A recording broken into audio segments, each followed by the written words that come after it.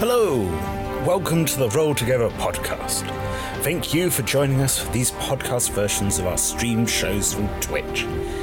You can always find our schedule of upcoming shows at twitch.tv/rolltogether/schedule. Please do leave a review, and we look forward to adventuring together. Adventure! Hello everyone, and welcome to Huxley's Book Club. Thank you for joining us for an evening of Dungeons & Dragons. I'm Mike, and I will be your Dungeon Master tonight. We're thrilled to be streaming at twitch.tv/rolltogetherrpg. The Book Club, it's going to be wholesome, confusing, and potentially, hopefully at the end, wholesome again. But we'll see if we can keep track. Well, for those who are new to Dungeons & Dragons, everyone here plays fantasy characters in our fantasy universe. The 5 players each have their own unique character, with sheets that tell them who they are, what they can do, their deepest secrets, and what dice to roll. They mostly will be rolling 20-sided dice to see if they succeed in what they're trying to do. 20 is good, 1 usually hilariously bad. And whilst they play their characters, everything else in the fantasy universe is played by me. People, monsters, weather patterns, you name it. Between me describing the world and the story, the players describing what they want to do, and some dice rolls to keep things unpredictable and interesting for us all, we will tell our story. Let's meet the players and hear a word from our sponsors. Hello, my name is Liz. I use they, them pronouns, and I will be playing Huxley Bricklesnout, who uses he, him pronouns. Huxley is a cute old bugbear. He's brightly coloured with blues and pink fur. He's a wizard of the scribe variety. Was a temporary member of the Shepherds, hoping to get back there soon. But his main job is a library shelf stacker, and perhaps something that not many people know, the founder and leader of a book club at Blackstaff Academy. Hi, I'm Johnny. I use he, him pronouns, and I am playing Blaze, who uses they, them pronouns. Blaze is a tiny little fire elemental. They are a genie warlock, and they like to keep everyone's coffee warm, which is a nice little trick that they can bring to the table when sitting down for a warm cup of something at a nice, safe book club. Hi, I'm Evie. I use she, her pronouns, and I will be playing Tine Vandermeer, who also uses she, her pronouns. After the events of Ancient Antics, in which Tine heroically and selflessly gave up her princess title for the pig folk and found out that prophecies are not real, she wrote a memoir of her adventures and has subsequently joined Huxley's Book Club to kind of peddle the memoir a little bit and just to make some new friends. So we'll see what this new chapter entails.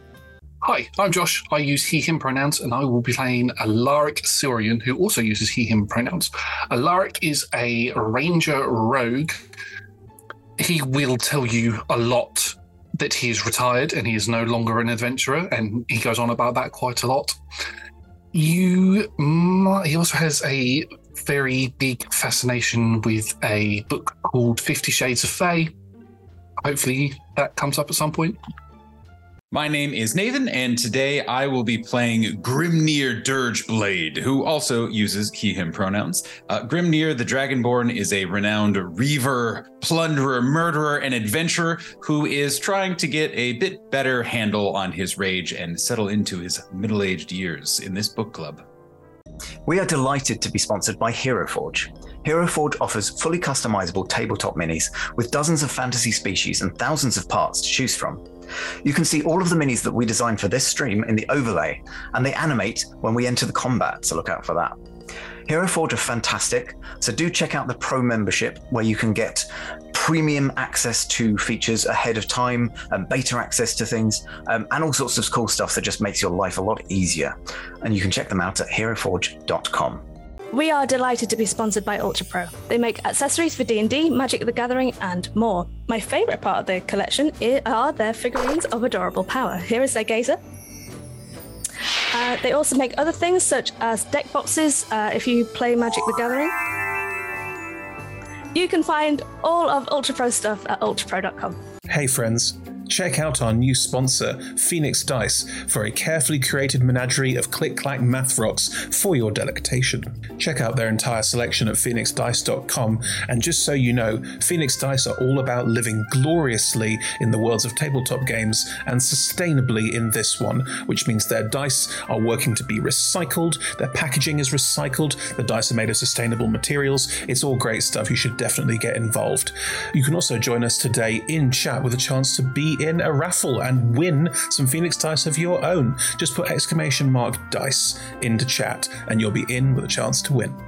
We are proud to be sponsored by Alchemy RPG. Reimagine your gaming experience with Alchemy. They're focused on creating immersive cinematic experiences everywhere you interact with tabletop role-playing games. Playing a game, creating a world, streaming, watching live games, discovering new content. Look at all the cool stuff that they are doing there. You can use environmental motion art, scene-based music, seamless character management to run your games over the internet, with upcoming features including homebrew content, streaming overlays, and spectator mode. So go and check out alchemyrpg.com. We're delighted to be supported by Idle Champions of the Forgotten Realms, a Dungeons & Dragons strategy video game that brings together D&D characters from novels, adventures, and multiple live streams into a single grand adventure. Select your heroes and formation and battle through waves of monsters for free on PC, phone, PlayStation, Xbox, and Nintendo Switch. You can pop exclamation code into chat for a free Electrum chest. We're delighted to be supported by Neverwinter. In Neverwinter, explore and defend one of the most beautiful cities from Dungeons & Dragons' Forgotten Realms campaign setting as it rises from the ashes of destruction. Epic stories, action combat, and classic role-playing await those heroes courageous enough to enter the fantastic world of Neverwinter. Neverwinter is completely free to play, so set yourself up an account today and pop !NW gift into chat for a link to a free gift. Check out our wonderful supporters, Elderwood Academy, who make beautiful bespoke gaming-themed gear, including hex chest dice boxes, spellbook deck boxes disguised as bespoke ancient arcane tomes, and scroll and codex dice tower and rolling tray pairings. Make your own with their online designer at elderwoodacademy.com. This stream will run for 3 hours, and there will be roughly a 5 to 10 minute break somewhere towards the middle. We run shows on Mondays, Tuesdays, and Fridays at 6 p.m. Greenwich Meridian / British Summertime, which is 10 a.m. Pacific Time, 1 p.m. Eastern Standard Time, 7 p.m. in mainland Britain, and 2 a.m. Tuesday mornings in Japan and parts of Australia. On Mondays, we run TTRPG streams. These can be one-shots, 4, 6, 8, or even 12 weeks long. You can always find our latest schedule at twitch.tv/rolltogetherrpg/schedule. On Tuesdays, we have our ongoing campaign, Fracture. And on Fridays, we have our talk show, Talk Together, and Talking is a Free Action, which lasts for 1 hour. We are Roll Together RPG on all socials, so find us on Twitter, Instagram, Facebook, and even TikTok. Links in chat. Thank you to our D20 Club on Patreon. You can find a link in chat. Help us make our shows from just £1, $1, or $1 gold piece, and unlock more tiers by joining. Our D20 Club are fab. They've created a fan Discord for us. They've also made a wiki page for Roll Together. You can find that at rolltogether.fandom.com. Welcome to our podcast listeners. If you also would like to listen to us via podcast, you can search Roll Together RPG on your favourite podcast provider. If we're not there, let us know and we will add ourselves to that list. Finally, we play a diverse group of players who play a diverse set of characters with wide-ranging sexual and gender identities. Our tables are trans and GNC positive, and we encourage and champion trans and GNC players and characters in our games. The DM and players may portray characters that are of a different gender to their own.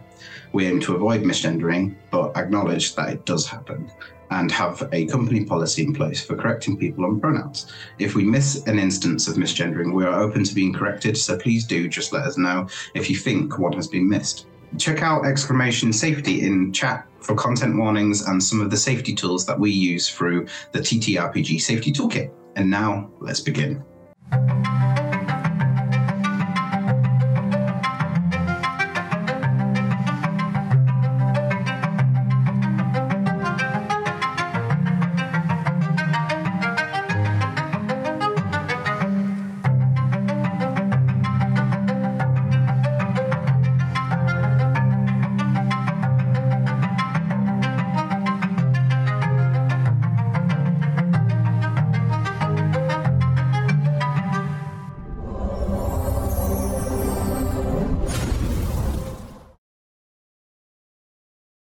So, the finale.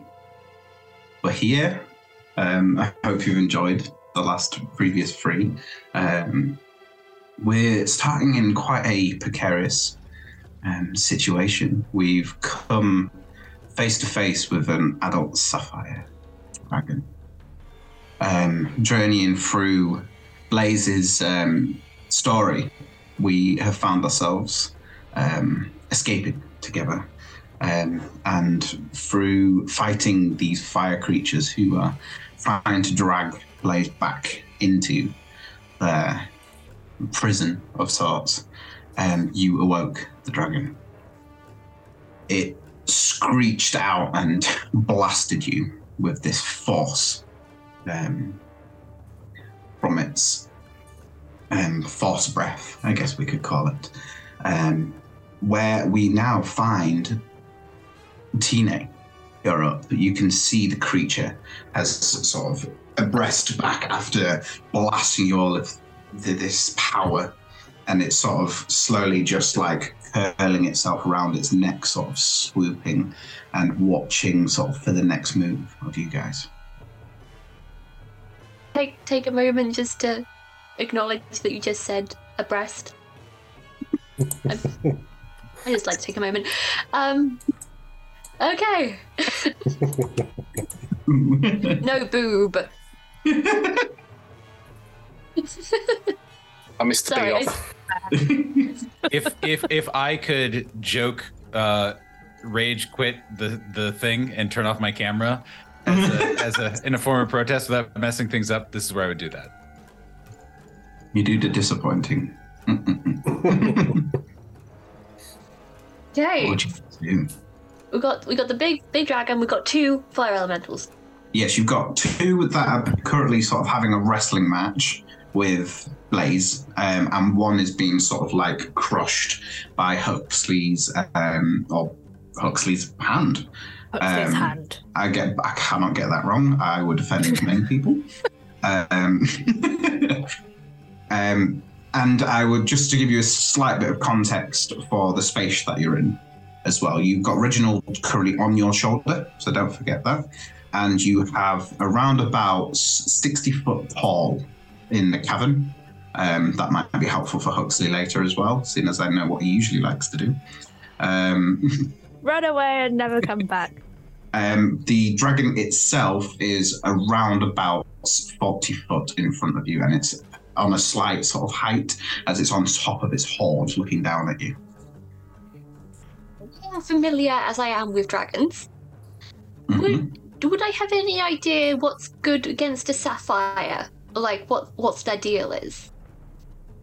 Do you want to? I'll give you this one for free. Normally it's an action, but I'll just because this would be some sort of generally your kind of knowledge. Do you want to just give me a history check? Or you may argue for a different role if you think it would be more suitable for you. I think history is fine. Just checking to see that there's nothing. I mean, and Tine's been hanging around Grimnir, who is also a gem dragonborn, so I'm sure it would have come up, right? I got a dirty 20.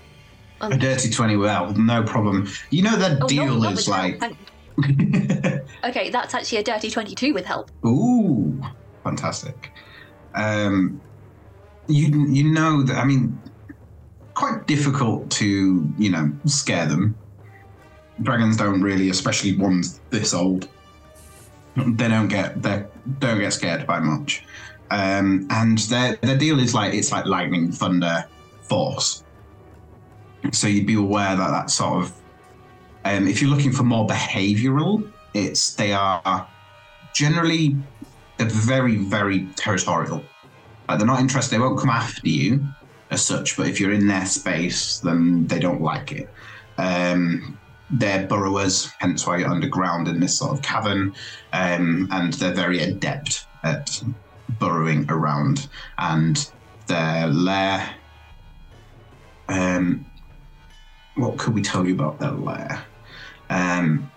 It creates this very clever trick where if it uses its power, it can almost make its thunder and stuff like cascade and bounce around the lair, which you might be aware of in some form, like just not just looking at the dragon, being aware of your surroundings can be very important in a cave like this. And they're very dangerous, I think, is very simple. And as far as you remember, they are relatively intelligent, and they may be able to use more than just their sort of draconic power. They might be able to wield other sorts of magic as well. Like Reggie level, but getting there. Yeah. Ooh. Although if Reggie in his form currently, he might have some trouble. That leads me to a question. What kind of range does Reggie's breath weapon have? It's if you want to pull it up, so you've got it. It is the spell version. Dragon's breath. Yes.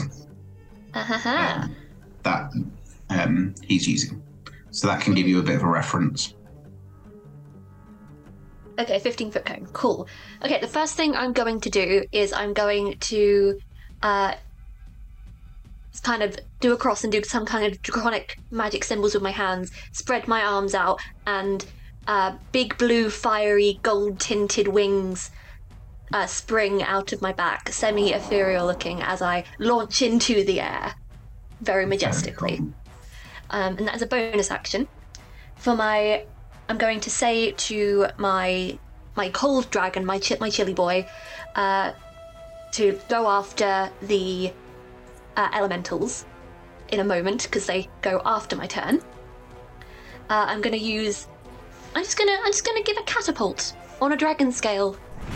Give it a claw to the big boy. Nice. I think. Okay, so can it make a dex save for me? I can, if I had dice, which I can. A dex saving throw. Mm-hmm. That is a 6. That does not beat a 21. So I'm going to use a second level spell slot to do 4d8 of... What kind of damage is it?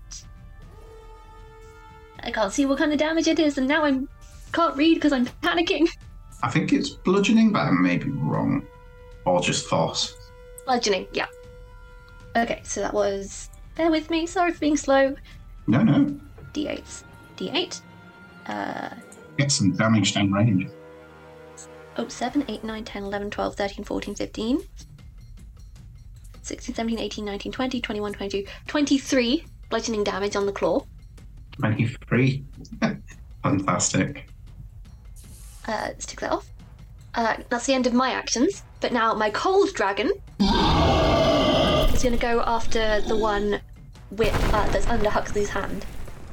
Okay. Okay. And it gets to do... Oh, there's so much scrolling. It gets to do 1 rend and 1 breath weapon. So let's see if the rend hits. It's just a melee weapon attack with my spellcasting modifier for a 38 to hit, I think. Oh, yes. Something like that. I'm not right what I can do about that. Cool. So that is 6, 7, 8, 9, 10. And then I summoned it with that. 11, 12, 13, 14, 15. That's 16 of the piercing damage. Yep. And then can it make a dex save? Dex saving throw. What's going on?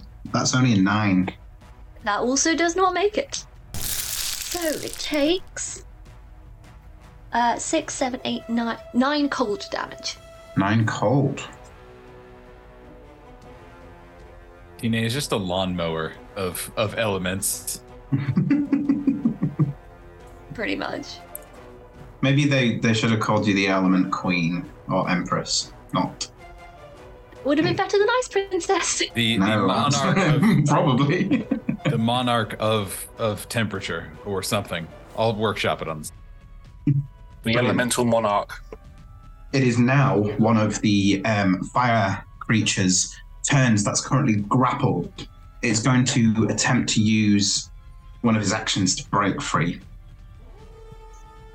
with a contested. That's only a 15 against Blaze. Roll a D20.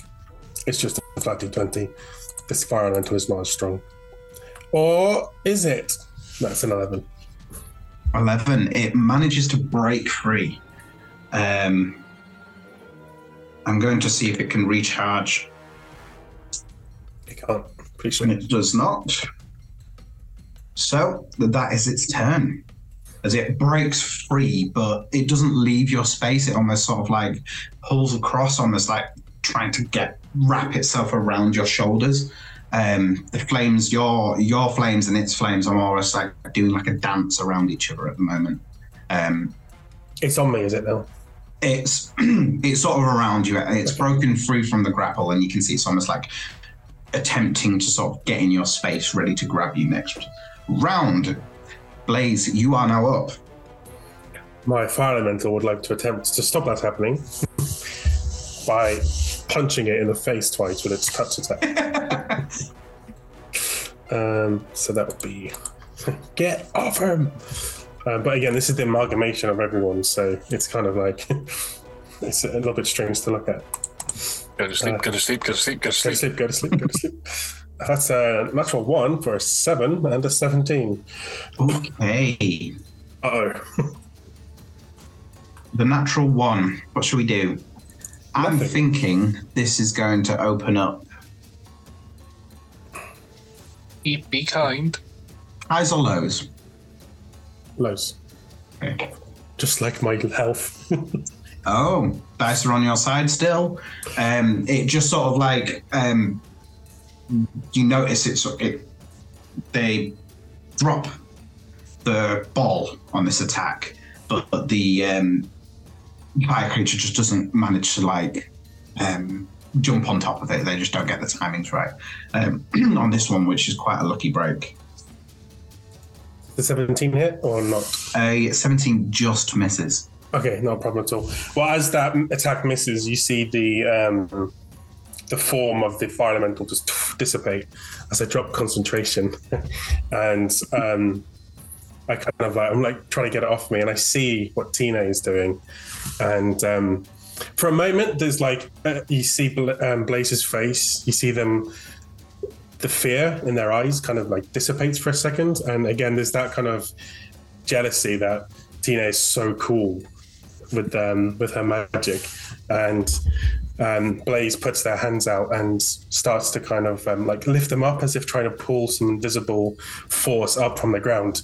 And you know when it's a really hot day and the tarmac is like heating up and you can see you get that the mirage. Yeah, you see the haze start building around Blaze, and it doesn't just kind of stem from there; it extends out all around them, and you see it kind of coalesce just to one side into this kind of, it looks like a pillar about 5, maybe 10 feet tall, until with like a third when you just see a large draconic dragon foot appear on the left of Blaze, and then it coalesces to the right, and another large draconic foot made out of this fiery mirage energy thumps down into the ground to the right, and this continues on as Blaze is pulling all this heat directly towards them. And I'm going to use my limited wish to do a 6th level to summon Draconic Spirit. There is so many dragons. There are so many dragons. So just so you know, this is a large creature. This is a calling forth a Draconic Spirit, which is manifesting. I don't know what type of dragon, a fiery dragon, a red dragon? Yeah. I wanted to be cool and be like, yeah, it's a gem dragon too, but it's Blaze. Blaze like so fire. We can keep it. It's a ruby dragon. There we go. It's red. What experience to me, bestest buds? The creature is loyal to me and my companions, and it's got a stat box based on the level of spell I've done, but ignore that. I've got that all written down here. But it does get a number of rend attack equal to half the spell's level rounded down, so I get to make 3 rend attacks because it's level 6, so half the spells, which is 3, yeah? Yeah. And also 1 breath attack. I know, I was like, didn't you should have got an extra attack on yours. Read well under pressure. So I'm going to make 3 rend attacks against this fire elemental, which will be I will just roll 3 d20s. Are you going to attack all on one? Are you so just for context, are you going for the one that you've still got grappled, or are you going for the one? Oh no, my fire elemental's gone. It's concentration. So you're just gonna and I'm pretty sure Limited Wish allows me to cast a spell, but I then have to use the concentration of that new spell. So I'm using concentration on this new one. So the fire elemental boof and then puffed out, and then this new dragon is kind of spectrally appearing around them. And all 3 attacks just on the one that is currently in my area because I am not okay inside. Okay, so I'm still not the best, but what's my spell attack? Where do I see that? It's plus 12. So it's a 27, a 22, and a 14. 2 hit, 1 miss. Okay, perfect. So the damage of it is 1d6. So it'll be 2d6 plus 8 plus the spells plus 12. What's maths? 12 plus 8 is 20. So it'll be 2d6 plus 20. Oh, easy maths. It's not even difficult. So that'd be 26 points of damage. What sort of damage is that for me, please? Piercing. Very good. And then it's also going to use its breath attack as well, as it can. So it's going to exhale destructive fire energy in a 30-foot cone in front of it, hitting, if it can, both the elementals and the dragon, or just the one elemental and the dragon. I can't see why you wouldn't be able to get all 3. Okay, then they need to make dexterity saving throws, please. So we'll start with the dragon. I have lost the damage of the breath. With a 17. Failing. Okay, I'm going to burn a legendary resistance then for that one. Okay. How dare you, Mike? Go ahead. Burned it though. So the sapphire dragon passes, and then for the 2 fire creatures, we've got a 19. That's a failure. And another 19.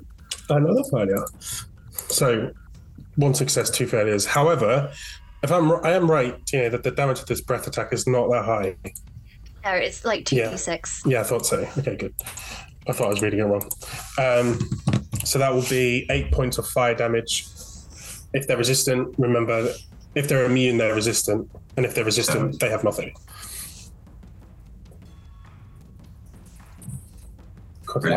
You do notice that this attack doesn't land the same way you thought it might. It doesn't seem to be as effective as you were. I know on the elementals that they were resistant to me, not immune. Does it have any? Is it the same on the dragon? The dragon, because he would take half, but would, is it half? you would notice the dragon does seem to be fully affected by it. Okay, cool, perfect. Other than the fact that it dodges out the way somehow. Wicked. Fantastic turn. Are we still going? Oh yeah, and then Blaze, as this fiery mirage is coalescing, it superheats around Blaze's arm and turns into a flame blade. And I'm going to use my bonus action to cast Flame Blade. Brilliant. Okay, now I'm done. It is now the final fire creature's turn. It's going to sort of attempt to skid around. Now, are you right next to your summoned dragon? It's supposed to be over me, kind of protectively, so I'm kind of directly beneath its midsection. It's going to almost try and skid down and yank your foot out from underneath you. No, it can't do that. It can't do that. Or is it going to attempt to anyway?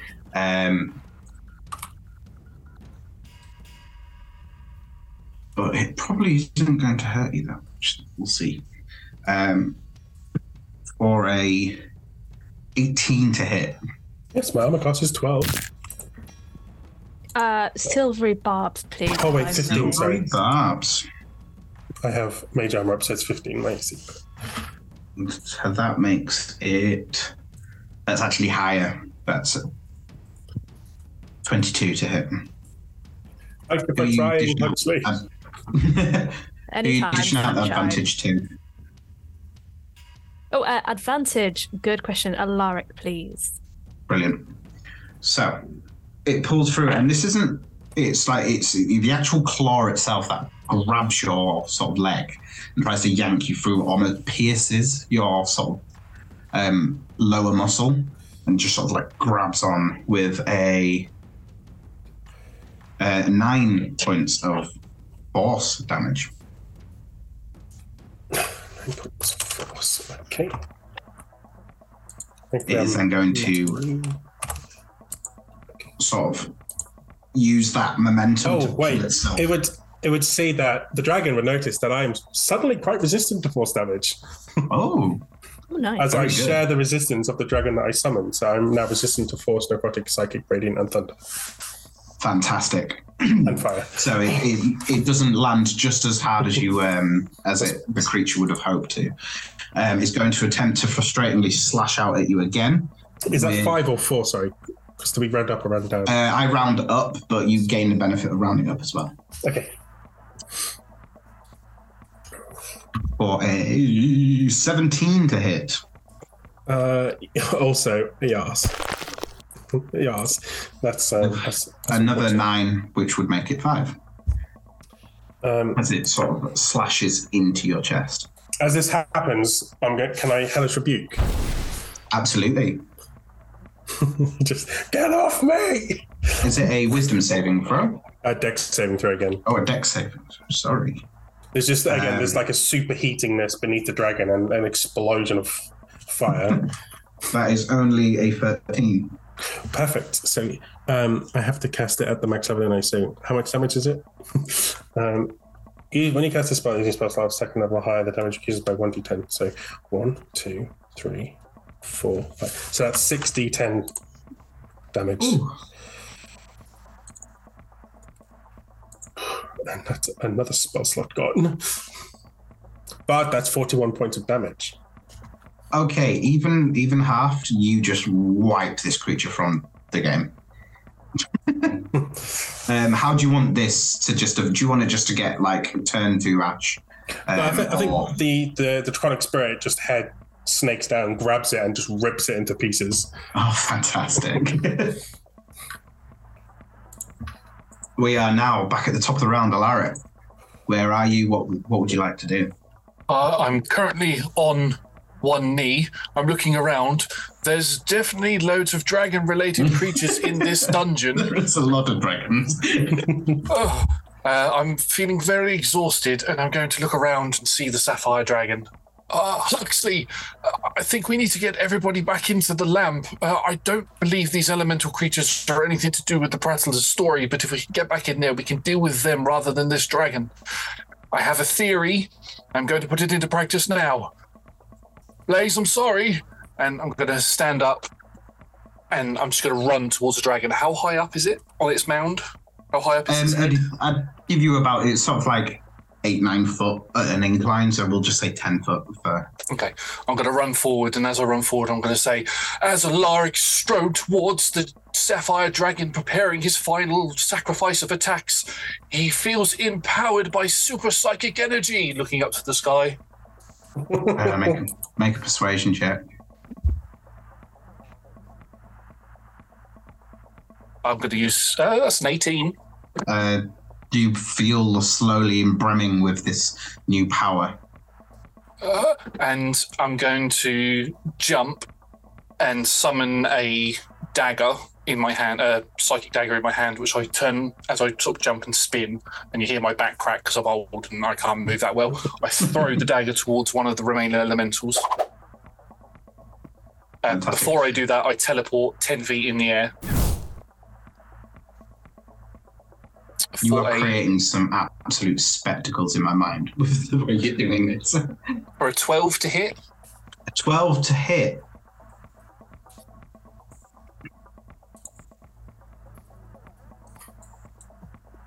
It's against the fire elemental. No, but what you notice is, well, as you're sort of narrating and doing this epic turn and creating this summon, you throw and you immediately know, after years and years and years of experience, that that's off. That's not going to land. You notice the blade almost curve into the target. Ooh. It hits. I shall roll damage then. Oh yes, I have to do something now. Yes, that's going to be 10 points of damage in total. For some reason, it didn't come up with the total bar. Oh well, that's 10 points of damage in total. Yep. Was damage. that the one that's grappled or the one that's harassing Blaze? The one that's harassing Blaze. Didn't I eat that one? Could use advantage on that as well. There's two. Oh, there's one left.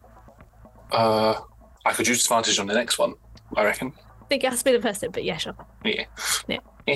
And as I finish spinning around after throwing the dagger, I teleport again another 10 feet towards the dragon, and I throw a dagger at the dragon.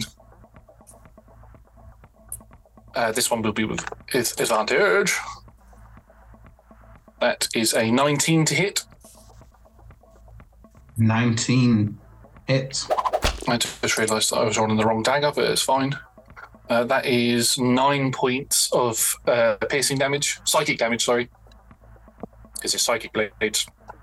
And then I'm going to land on it. On its head, hopefully. And then with my cane blade, I'm going to jab it in the eye. Yeah. Wrong dragon! No, I'm kidding. For a 19 to hit. A 19 hits again. Which is going to be 12 points of damage. And as I've jabbed it in the eye, it probably recoils or something. I'll swing underneath it and flip up the other side and summon one final long spear, psychic spear in my hand, pull it out of the ether, and I'll jab it in the other eye. I love Alaric so much. Where are you pulling these weapons from? He's absolutely putting My room. That's a 21 to hit. Oh, yes. Come on, damage. Come on, I'm not that old. Why are you not rolling damage? I'm just going to roll the dice. That is 10 points of psychic damage, and then I'm going to attempt to land on its head, and I'm just going to turn to everybody and say, run! Would you like me to make an acrobatics check? Legendary run.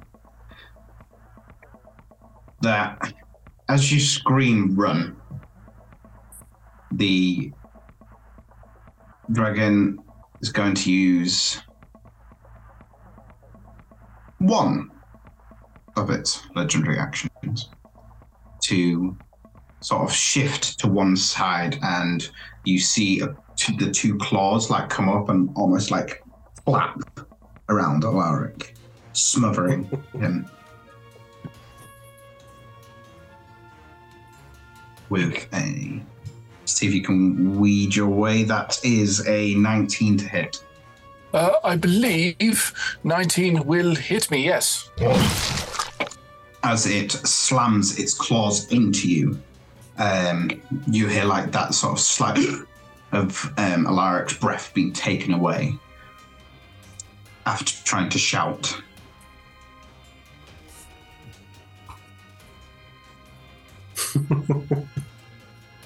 I'm sorry, a dragon is 2 legs, 2 arms, so I just imagine it like claps upwards and then just thumps onto the ground. It just headbutts the floor. Like a fly. Yeah. 14 points of slashing damage. Oh, I apologise. Would you mind rolling that attack again with disadvantage? Because I forgot that I have a cloak of displacement on. Absolutely. Let's try that again, shall we? For a 15. 15.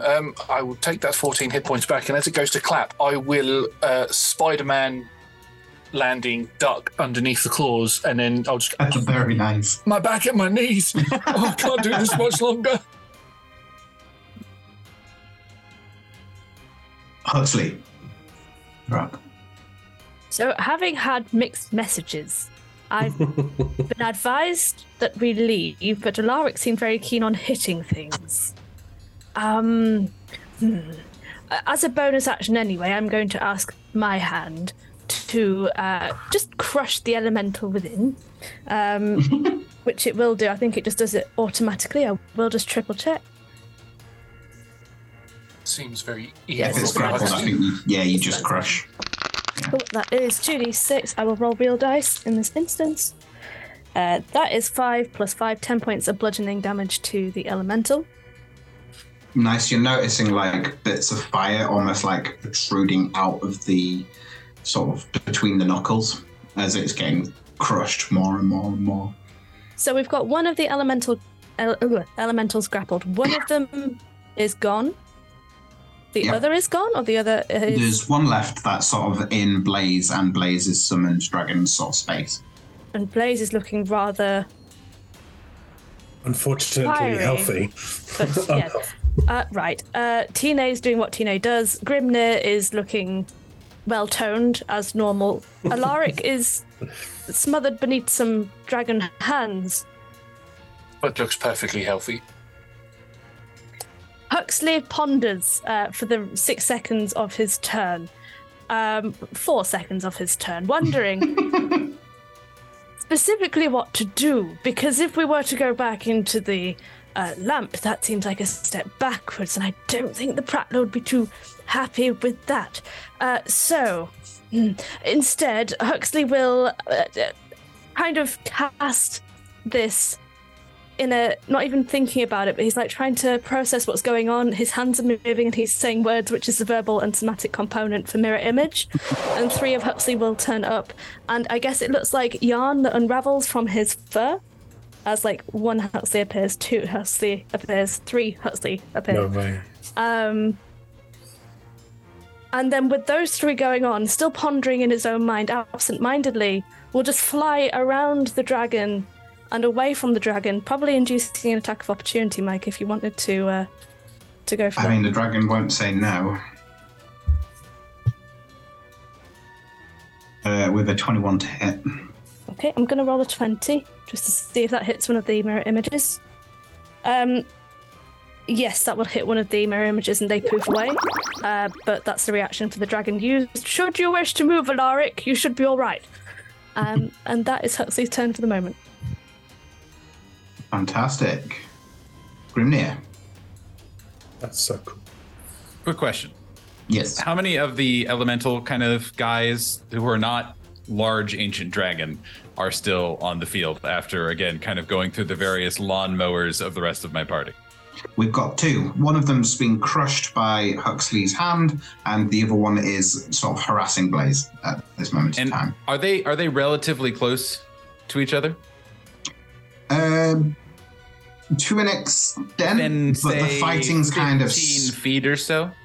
For you, always, Nathan. Always. Hey. That's what every player loves to hear. So for you, sure, but other players are like, I hate the thing, and I would have known.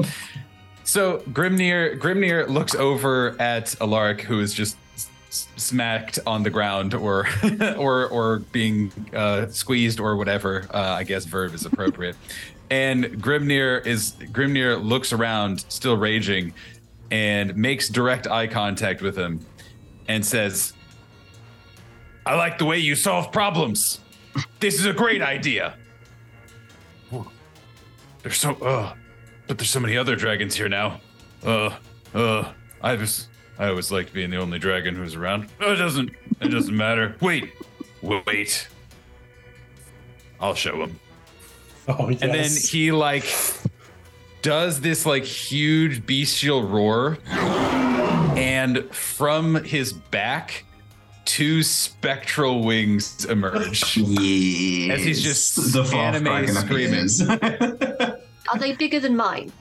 Ooh, good question. I don't know if the lore says it or not. We can have a wing measuring contest after the fight. A wing off. Yeah, exactly. As we say in the business. So I have flying speed now and can hover. But I'm not going to go up to the dragon just yet. No, he is going to do kind of if he has the movement, kind of theatrically, is going to do a fun little strafe to do a quick breath weapon attack against the two elementals that are still there, and is going to, as part of my attack action, I can replace one of my attacks with a breath weapon. So I would like the elementals or anyone who's kind of close enough to make me a dexterity saving throw, please. I'm pretty sure the one that's grappled just auto fails, or is it just disadvantage? I don't think it's either. I think Neither. I think it's you just can't move. Yeah. It's restraint when the bad stuff comes Unless, Mike, you want to impose that rule on yourself. I'm going to give them disadvantage because they're grapples. That doesn't make sense. What a silly rule. Maybe they just wriggle a lot. Yeah. So we got a 15 on the dice or a 10 on the dice, which would make it 14, which gives you information. That is a failure. On the one that is being crushed by Huxley's hand, the second one is a 18 on the dice. That is pass, yes. Sorry, does Huxley's hand need to make a save as well? Because it can. If it's in the line of fire. Yeah, I've been nice, but if it's getting burnt, it's getting burnt. 19? Sorry, Liz. 19? Huxley's hand has a hit point. A 13? Did you say? 13, you said? 19. Oh, that's a pass. So anyone who passes takes half damage, but it is a total of, I just did, 17 points of radiant damage, actually, believe it or not. Nice. Comes like this golden sunlight beam is just emerging from his still screaming mouth as he just flies by and kind of strafes and still screaming flies up to this big dragon. And just continues screaming at it, and then just does one last huge swing with his greatsword. The fire creature that is inside of big Huxley's hand, sorry, not get that wrong, is starting to falter. The flame is dimming quite a lot. He's going to recklessly attack. And, that is 2 17s on 2d20s. Sorry, just clarify what we're attacking now. Oh, sorry. The dragon. The big dragon. The big one. Dragon. The dragon. So that is a very high number, a 20-something to hit. Hopefully that... yes. Remember what I did? Yeah, a 27 to hit. It takes... Oh boy, a lot of damage. 15 slashing damage. And it is magic, in case that is useful. It also takes an additional 5... necrotic damage, I think, because I have radiant damage. No, an additional 9 radiant damage, and then I am going to spend my final superiority dice, and I would like it to make me a wisdom saving throw, please. That is a 14. That is a failure. It will use a second legendary resistance to water. And it just makes it so it succeeds, correct? Yes. Great. Well, then I will not. I will not be such an intimidating presence, being a large barbarian, just screaming and emitting energy through the front and the back. That's fine or whatever if this dragon is cool like that. But it does still take 6 more points of magical slashing damage, and that will be the end of Grimnir's turn. We have some absolute dynamite turns at the moment. It is now initiative 20, the lair action. No. Can everybody make a constitution saving throw? These are the ones I want to get at. 19. 19. Less than 19. Less than 19. By about 10. So 9. I have a. Oh, sorry. Go ahead. Oh, there you go. I was gonna say I have a +8 to my Constitution saving throw, so I got an 11. Nice. Snap! I also got 11. I rolled an 11 for a 15. Okay, so anybody under 15?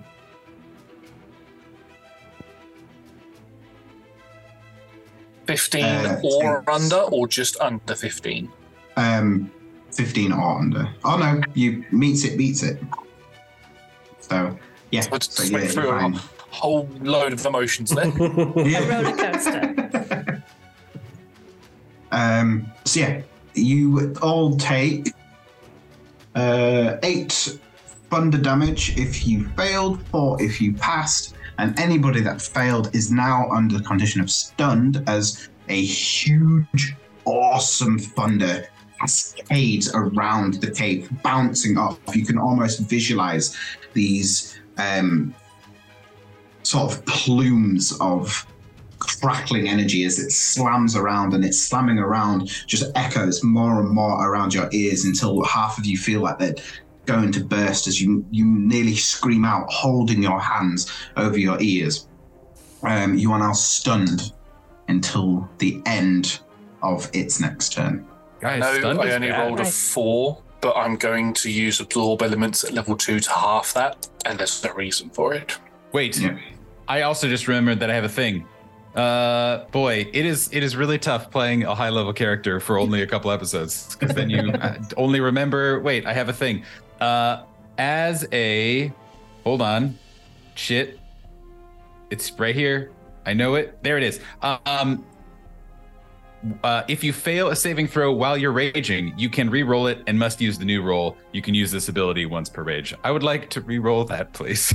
Yes, absolutely. Because I am still Is it just Indomitable you're talking about? no. Oh, sorry. It is called Fanatical Focus. Oh, For I am a zealot barbarian. very good. Oh no. So I rolled a 3 on the die the first time, Okay. and mathematically, it's like I have a +8. That's so good. I rolled a 1 on the die this time. Yeah.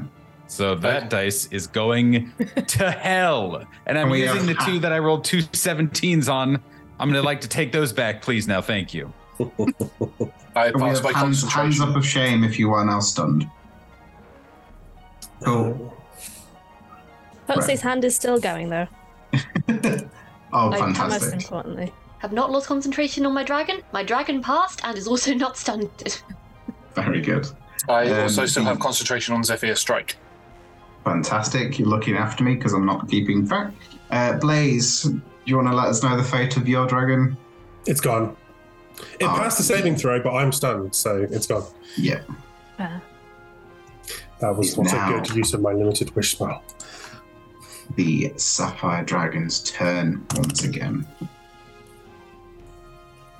Which is quite good for the stun. Oh.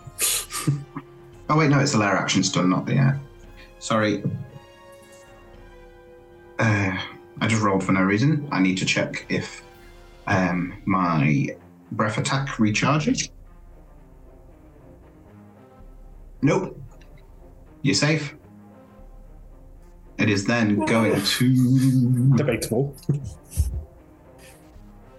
I'd just like to say that if the dragon decides to move or anything and I'm on its head, I'm not trying to hold on, I'm trying to surf it. I'm trying to make it more acrobatics than athletics. An Alaric cat. Good to know. Well, it's finding you very irritating being on top of it, so it is going to attempt to like flick its neck round, and you know, like when you play fighting with the dog and you hold them sort of on the neck and they like try to gnaw at your hand, but they just can't quite get it. It's going to attempt to do that, but then like actually try to catch you with its teeth. So, Mike, when you flicked your hair to the side, I was like, L'Oreal, you're worth it. You're worth it. Wait, sorry, we got to do this. That's what the dragons do. L'Oreal. Oh. Yes, this dragon does have like just luscious locks. Oh, I'm currently entangled in them. If it's making an attack roll, that's with disadvantage, please. Yeah, that's good. So that makes it a 28. Yes. Oh, dragon got you.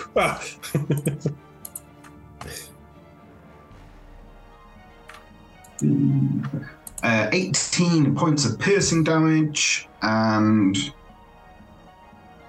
7 points of thunder damage as it manages to sort of like one of its teeth just cracks down and you get this almost static thunder like rattle your bones, which is not nice on a gentleman your age. Yes, that hurt. Most of my body's numb anyway, but that just was a bit of a shock. Now it's got purchase and sort of got an idea of where you are. It's going to sort of like pull its claws back up and try and swat you off again with a... This won't be with disadvantage because the Coca displacement effect ends until the start of my next turn, if you hit me. That's a 26 to hit. Oh, yes.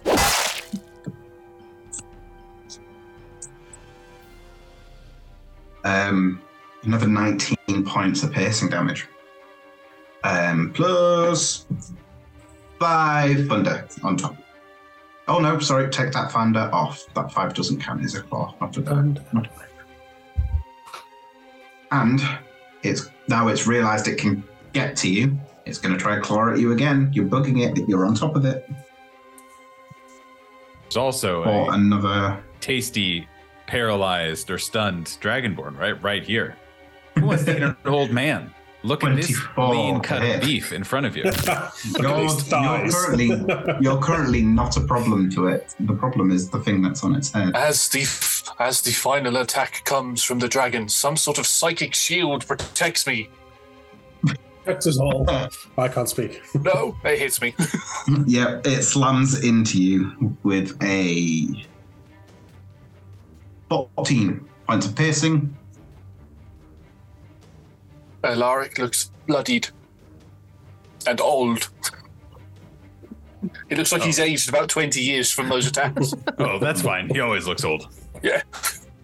Frustrated, it is going to use its bonus action as 1 second you're on top of it, the next you're like, it goes, and you fall from the top and land in the horde and sort of skitter along trying to get your sort of self back, almost like you're going down the side of a snow hill with the way like it's sort of falling away from below you as the dragon disappears. Although appears quite quickly after, as it appears right behind Huxley in the air, half on the side of the cavern, sort of gripping onto the rocks and looking down at you. Tine. How is our big dragony friend looking?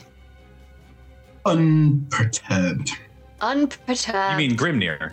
Grimnir looks, wishy-washy. It's fine. A little turbed. The real. There's a couple of scars. There's a couple of scorch marks, but it is not looking particularly bothered as of right now. Looks more irritated. Okay, I will call my mini draconic army to me of my summoned dragon, as well as I was about to say Mushu. No, it's not Mushu. It's Reggie, who I forgot about on my last turn. Oh, sorry, me too as well. Oh, Reggie. Sorry, there's so many dragons to keep track of. Yeah. So the first thing I'm going to do is I'm going to do a little pirouette in the air as I kind of make my way over a little bit closer to the Sapphire Dragon. I try and make it look as graceful as I can, despite the fact I'm not very experienced with these wings, but I try my best. And then I'm going to launch a fireball as my main action, using sorcery points to change the damage to force damage. Very good. Can I make a dex save? It can. That is a 24. Yeah, that does pass, but it takes half damage, I believe. Mm-hmm. So, oh my god. Oh my god, okay. Sorry, I rolled, of the 8 d6s, I've rolled 7 of them, and 4 of them were 6s. Okay. Okay, what's 4 times 6? 4 times 6? 24. 24, thank you. 25, 26, 27, 28, 29, 30, 31, 32, 33, 34, 35, 36, 37, 38, 39, 40. The other one was a 6. I don't know. I don't know what to tell you. And we do exploding dice, right? So let's just keep that rolling. So that's 46 halved, though. So 23. 23 force damage. I get to roll on my elemental shard. Mm-hmm. Let's see. That got a 1. So what does that mean? It is the I I get to fly up to 60 feet without provoking opportunity attacks. So I will actually, if it's okay, use that after I have unloaded Reggie and my spiritual dragon. If that's okay. I'll let that fly. Yeah. Cool. Okay, first I'll go with Reggie's breath weapon, because Reggie's the best. And that would just be a second level one, right? Yeah, the base. Okay, cool. Can it make another dex save?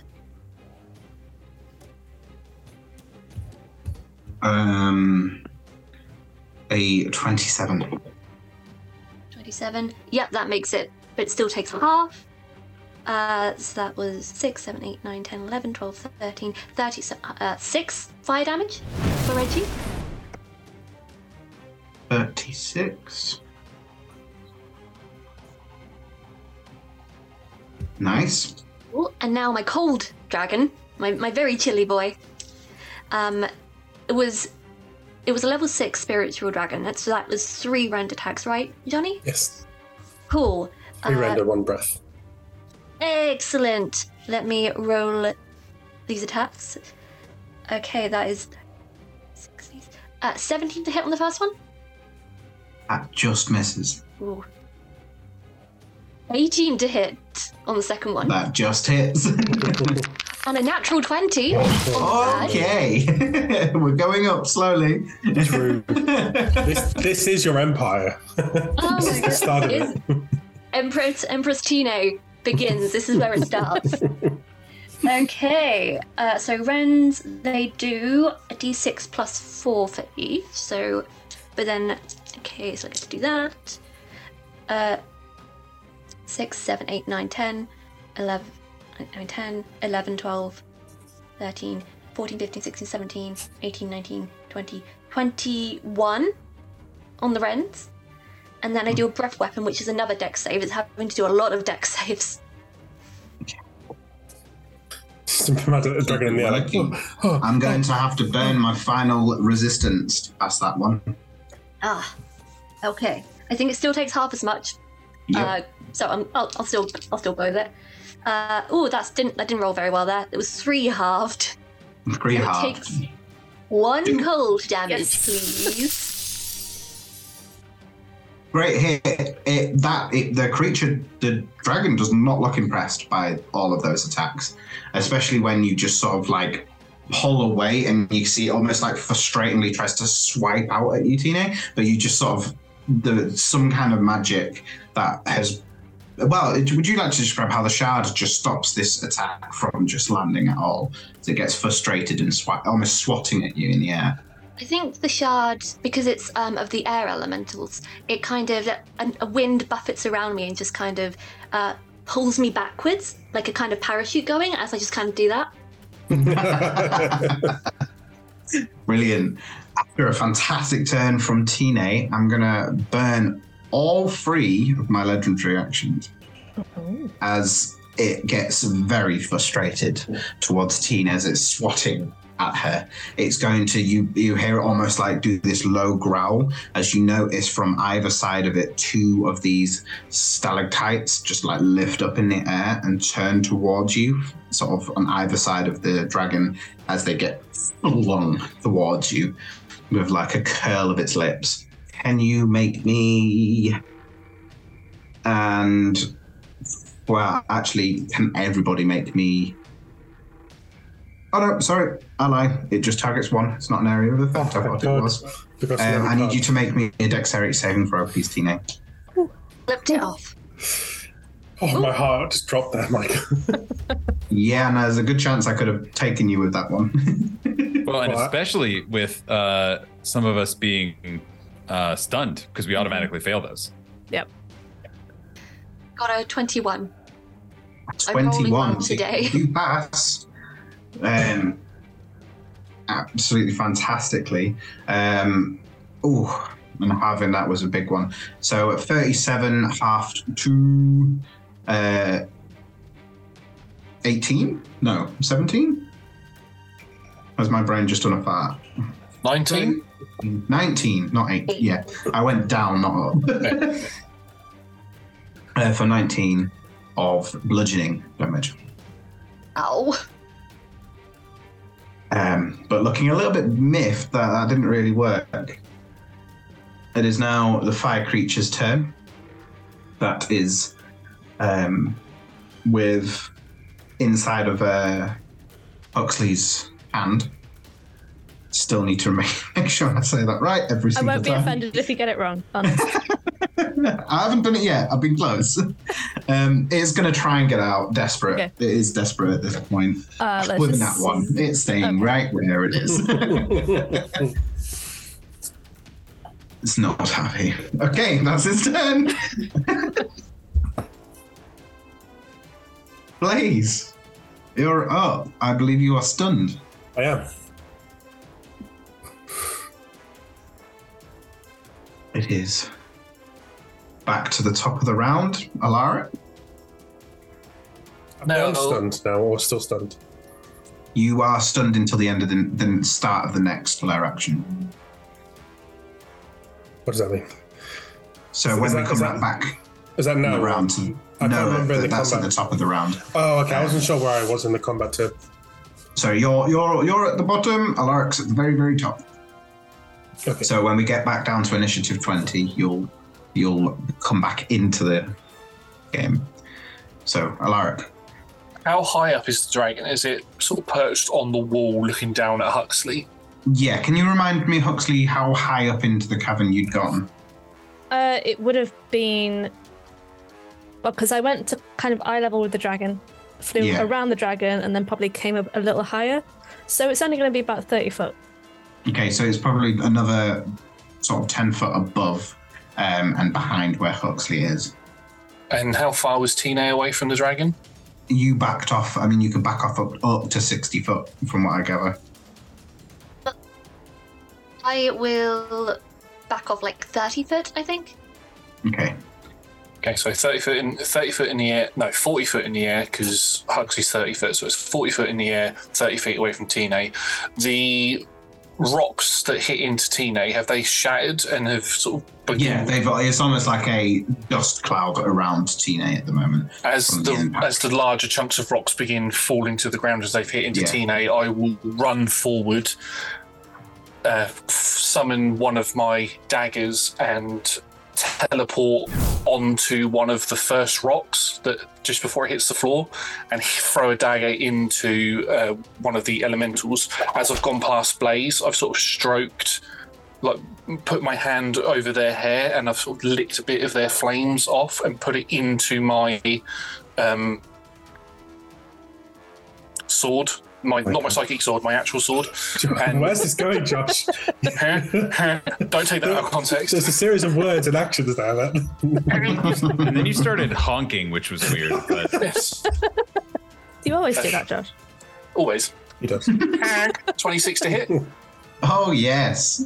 I teleport onto the first rock and I'm going to deal 6 points. Oh, hang on, because there'll be an additional... 2d6 damage here, so it's 6 points of psychic damage, and that should have been 2d6, and 2 points of cold damage. I will 8 overall. Okay, I will then begin running up the falling debris and teleport another 10 feet as I throw a dagger towards the dragon. Yeah, how would you like to, just before, how do you want to wipe the fire creature out off the map? As I throw the dagger at it, what I've done is I've channeled Blaze's fire energy, and as I pull it through into my hand, it begins to turn cold, and it forms into the psychic dagger that I have, and I just lob it at the creature, hits it square in the back of the head, causes it to freeze over and shatter into a million pieces. Fantastic. I rolled a 27 to hit the dragon. Oh, yes. Keeps knocking out on me. That is going to be 8 points of psychic damage against that. Strong start. And I sort of zip up the rocks before they all hit the floor, and then at the last minute I do what my body seems to suck in on itself like a vacuum, and I just disappear as I cast Misty Step and appear on the dragon again. Well, I appear just above the dragon, and I sort of do a somersault with the blade in my hand, and I bring it straight down onto its head. This dragon's so sick of you now. Grimnir is so fucking pissed that he cannot just yell out like enthusiastically about all the cool shit that everyone else is doing, where he's just like there in midair having to watch all of these people just like do sick flips and conjure dragons and like do all kinds of stuff. He's just like, I'll tell him after, I guess. It's fine. I only rolled a 14 to hit. That does not hit. You just can't quite get the purchase. It's like the dragon's figured out that that's your goal, is to get on top of it. It sort of like shifts around a lot more, and you have to kind of bail from the attack and go to more like take a knee and put your hand down to sort of balance yourself and get you used to the sort of motion of being back up there. As I put my hand down, because I'm actually using my bonus action, you got me, yeah. So I'll sort of try and I'm going to still try and surf it, angling for that acrobatics instead of athletics to stay on it. But that's the end of my turn. Fantastic. Huxley. Is stunned, so will look very frustrated that he can think so much but say so little. Absolutely. He'll just speak falteringly. That's all that will happen. Grimnir. Grimnir is also stunned, and Grimnir also similarly is like, oh, it's so cool, but I can't do anything. And Grimnir will fall out of his rage because he was not able to attack anyone this turn. And the way that this flavor is like, oh man, all these other people are doing cool stuff and I can't help, but also, am I doubting myself? Should I be doing this violence right now? I don't know. I got to think about it for another 6 seconds approximately. And think about it, you will, but it is now the lair action, so you are all no longer stunned, but it is going to use a new one. Whispers begin to echo along the same sort of bounding places where this thunder had come from before, and they're like whispers that echo, and it's always different voices that growls. You can hear multiple dragon growls and sort of roars all echoing between each other, and you find your mind and your eyes almost go cross-eyed, and if like butterflies could fly around your head and Tweety Bird could sort of, you just start to feel dizzy and frustrated and confused. Can everybody roll me a wisdom saving throw, please? I don't suppose this is a spell that it's casting, is it? No. Damn it. 19. Not a charm effect by chance, is it? Natural 20. It very much so is, Alaric. Oh, I get advantage. I will get advantage as well. I had the one good roll I've made. That's an 18 for Alaric. 16 for Huxley. Okay. Oh, Grimnir, what's that face for? Oh, it was an 11. Oh, 2 in a row. I'm sorry, Grimnir. Well, this one at least I had a -1 on the, so it's like, I'm probably not going to pass it. That's fine. But having advantage on a con save as a barbarian, you're like, I should probably be able to pull this off. And that's where the disappointment comes. This one's like, yeah, sure, totally. I dumped wisdom. You're goddamn right. Punish me. You know what? Sorry, can you be charmed while you would have been raging? I believe I can. Okay. I don't think I'm that kind of barbarian. Yeah. I'll look and see, but either way, I wouldn't be raging anyway. No. So, but you two are under the charm effect of the cave. Now, the cave is going to give you one action, one simple action only, and it's just dig.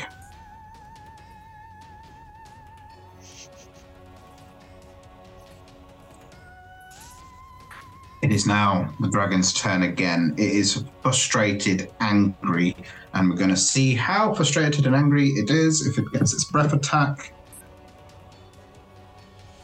It doesn't. It doesn't. Oh, that's a shame. Oh, man. Never mind, such a eh? shame. Oh Next no! time. What's Okay. next time, Dragon? Yeah. Can No.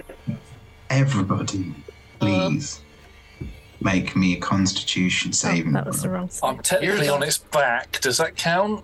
I think Alaric, you would be fine. Here's the Everybody else question. is flying and it won't have any issue. Oh, Blaze, would you like to give me a highs and lows? I think you might potentially be able to avoid this if you're careful. Lows.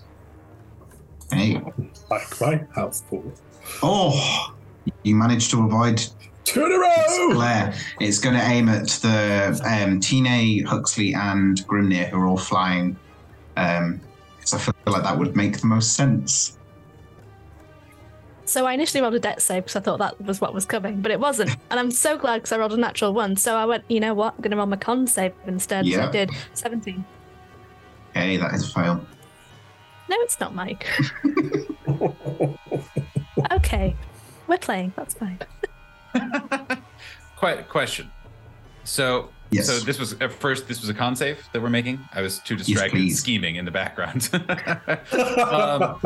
You dragon, you. Second question: are we charmed by the cave? Like, who is the target, or who is the person, the thing it's doing the charming? It's the lair itself. Damn it! Fine.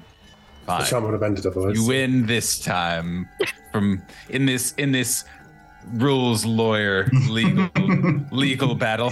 You played with me for long enough. I'm pretty damn flexible. Fuck! I rolled a 14. A 14. That is a fail. Tine?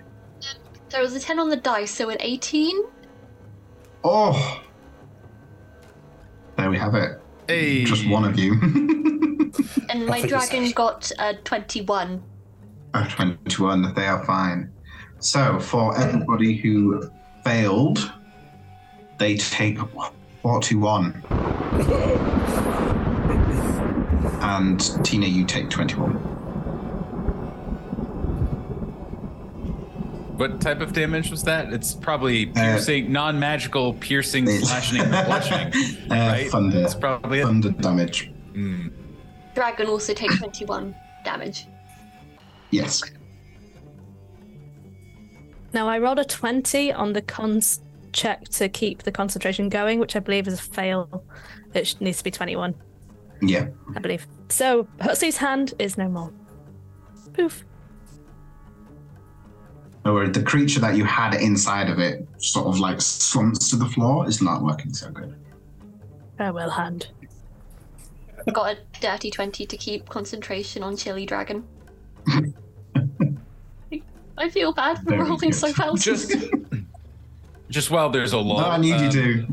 I'm just gonna casually just talk about my character briefly. Okay. Because I am a Path of the Zealot Barbarian, and so I think it's just important to note that I have the feature Warrior of the Gods, which means if a spell such as,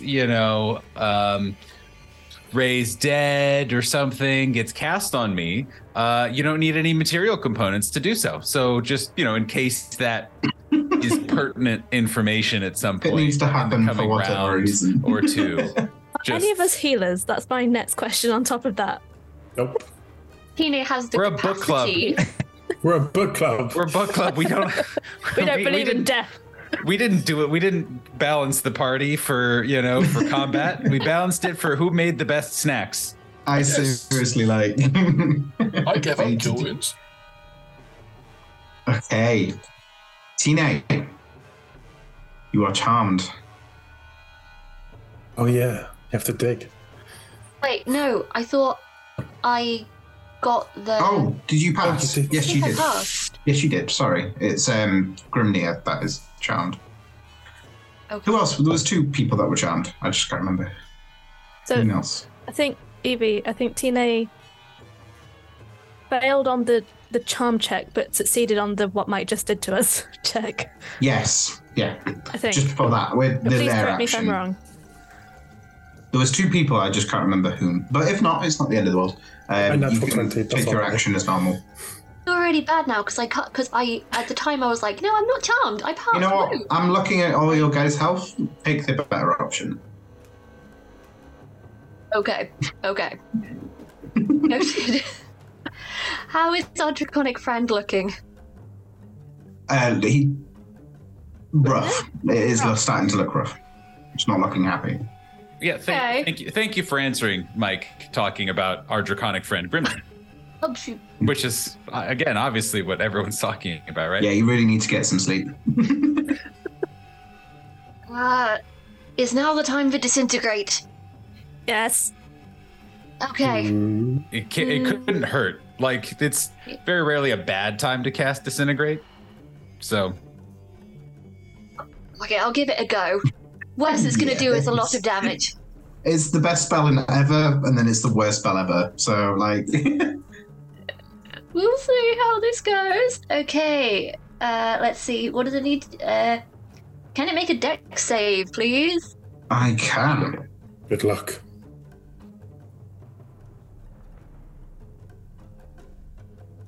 That's a 16.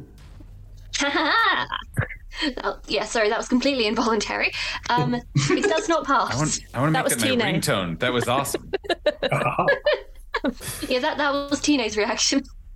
Oh, and I don't have any resistances to use, so roll away. 10d6 plus 40. Plus 40, yeah. Tina appears through the dust of the rock. Yeah. That's a verbal component for the spell, right? Okay, that's half of them. Okay, 12, 13, 14, 15, 16, 17, 18, 19, 20.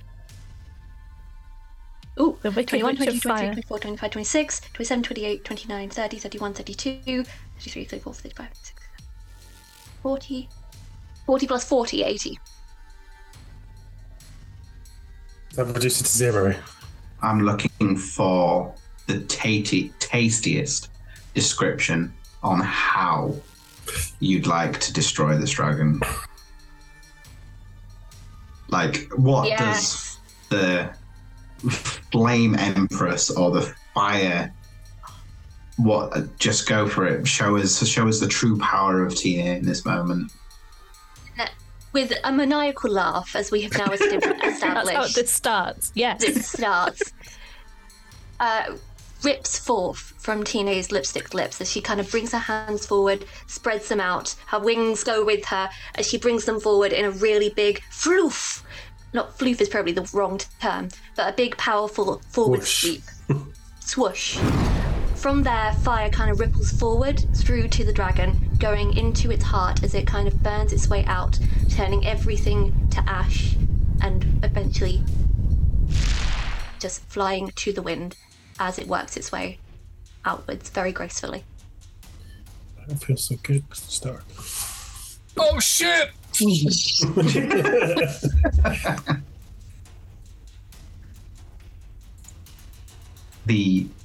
As the dragon dissipates, Grimnir, the effects of the lair dissipate from your mind. Oh, no, I didn't even get to start digging. Good. Can my cold dragon please go and save Alaric? Yeah, absolutely. I think you might be one of the only players that I've ever played with that's managed to make disintegrate work. The final creature. I'm not. I mean, you're welcome to go through step by step, but the poor fire creature that's left on the floor, I imagine all 5 of you just look at, and it just goes as it just gets finished. I was about to banish it anyway, so yeah, it's gone. In an instant, everything goes white. You're almost blinded. A blurry sort of sensation as pictures and a window frame sort of comes into sort of your eyes. Still very blurry, but slowly coming into focus. You see bookshelves on either side. You can see your table and your snacks. All of you are sat down once again. In front of you, you can see Huxley with a book open. Your eyes get more clarity as you can see you are back in the Blackstaff Library. And you sort of sit, Blaze, you're laid on your poof with your blanket on, sort of sat comfortably eating a cinnamon roll.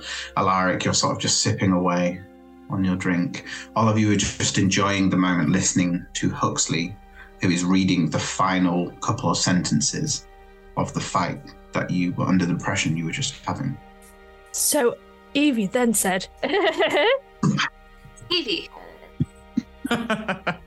So Tine then said, Oh, I like it how they changed the names of the characters.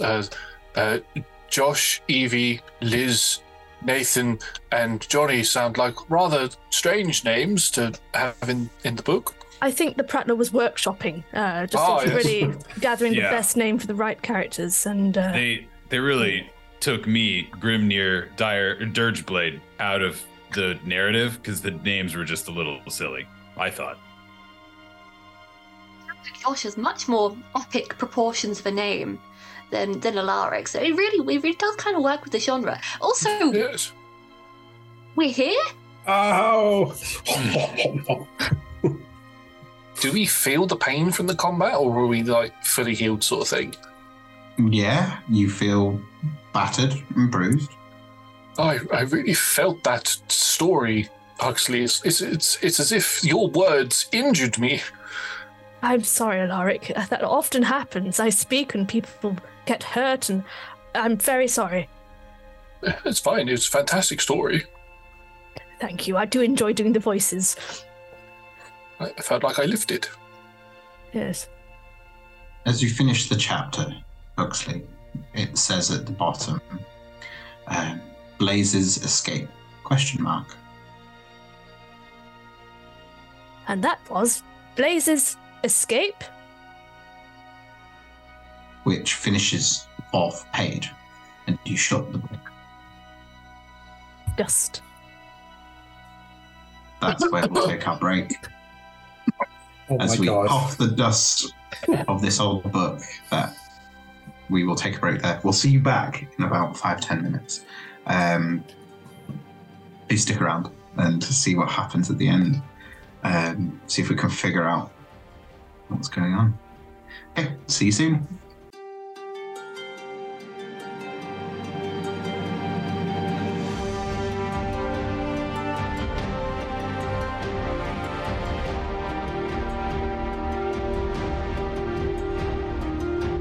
And welcome back. You can all relax now. We're back at the book club. There is a lovely breeze coming through that window now. But even though you get the sort of fresh, sort of salty air of Waterdeep, maybe a slight off smell now and then, but generally it's quite a nice breeze. Especially where you are in the Blackstaff in the library. It's a very clean, beautiful, or beautified area. Sitting back, Huxley's just shut the book. There is 4 copies just to Huxley's side that he transcribed, although you don't remember transcribing them, but that's something Huxley does, so it's up to you how you feel about that. As you finished doing your first reading, which is quite normal at the start of the meeting, you go through the old book, talk about it, and then you'll sit, read out. Sometimes if it's a really long book, maybe you'll read out for a little bit and then sort of take it away and read the rest of it in your own time, but you always like to sort of get that little head start. But with it being short stories, you decided to read the first 4. But what are you doing? How are you feeling? You're a little battered, a little bruised. Do we still have a mini Reggie? Reggie's no longer there. Okay. Are my wings still there? If you were still concentrating on them, they'll still be there. It's not a concentration thing, they're just... If you've activated them and it didn't intend on deactivating the end, yeah. Then you're still sat. Maybe they're a little bit more curled up as you're sort of laid sort of a little more comfortably in your armchair. Yeah, then there are multiple characters who are still sporting dragon wings, I think, at this, as we're all just kind of lounging around eating cinnamon rolls and figuring out what the hell is going on. Grimnir like looks around and like is I'm imagining is in one of a pile of like 7 beanbag chairs and just like starts like poking at things with a sword from like whatever he can reach is just like prodding at things to see if it's like real, basically. You're a they them. You're not a thing. You're not an object. You poke around and everything connects. Everything's still there as normal. I feel like this is the part where I ask, how did we feel about the book? Not sure I like that last bit. Oh. Feels like it just ended abruptly. Are we really, like, back here? I feel like the narrator was a dick. True. I mean, Huxley was the one reading it. No, I mean the prattler. Oh, right. Oh yes, them. Had me worried, Tino. Yeah, and... Uh-oh. Sorry, the exhaustion got to me there. I forgot what was going on. I mean, I think we've all forgotten what's going on. I mean, is this real life? I think it's called old age, Tino. I think it's just fantasy, actually. I was waiting. Someone had to. It pokes like it's real, but does that help? I mean, this just tastes continuing real. to like. Now it's like kind of like digging holes into like a little bookcase that he can find or something just to see. Prattler, are you there? Wait, who wrote the books? Are they signed? Are they authored by the Prattler? Actually, I can't really see from. I'm sorry. I'll pass the book across. I'm way down on a poof on the floor. I will, in a very tired way, just kind of throw the book and forget that I don't have mage hands, so it just literally just lands on you. I'm sorry, Blaze. I'm Are you very okay? tired. Is your mage? Is your mage hand? Huxley's hand still up as well? No, that disappeared. Okay. Who has authored these short stories? You look through, and the title's changed from what you remember. It's no longer titled The Missing Pages. The Missing Pages is missing. Well, not there anymore. And it just states a collection of short tales, happy, sad, and unended, written by Denier, the Prattler, and Co. Oh, we're Co. Co? Yeah, we got credited as Co. That's Co us. is not a credit. That wasn't the deal. We were to be specifically named. You look through each of the chapters, and at the end of each chapter, your names are listed. Oh, that's all right then. I was going to say none of us have got Co in our names. Co Dirgeblade. You don't know what Grimnir's middle name is. It's Connor. Grimnir rolls out of the beanbags and lands on all fours like a cat, also still holding his sword. But then stands up and just kind of like looks around and like tries to go out the door, like where the little to like go into kind of the hallway in the greater library just to see what is there. Mm-hmm. Don't knock over any books again. You poke your head out, and as if Blaze was predicting something you'd see, you can see that there are still books that are sort of scattered on the floor from your entrance when you came to start the club earlier this day. Blaze, while the Grimnir is sort of looking around, do you want to pair off looking at this book with a perception check or an investigation? I would like to do, drum roll please. They're both awful. Perception. 15, it's not bad. 15. You do notice that the copies are signed, like personally signed. Oh, to individuals? Yes, like each of them sort of is like 2 Blaze from the Prowler. This one's mine. Who wants a present? Tina, this one is... Oh, thank you. I throw it out the window. You hear like a cat squeal. Oops. Slippy, slippery hands. Did you mean to do that?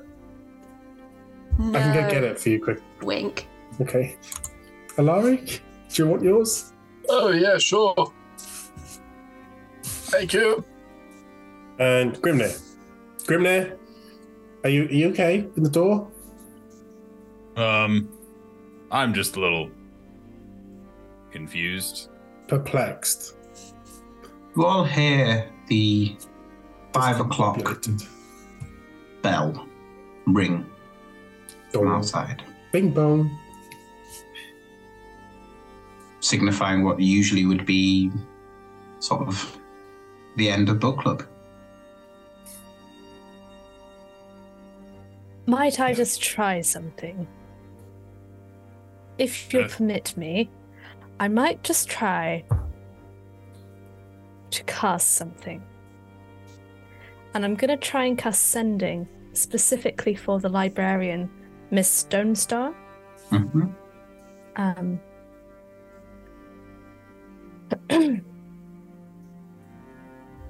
Hello, Miss Stonestar. It's me, Huxley.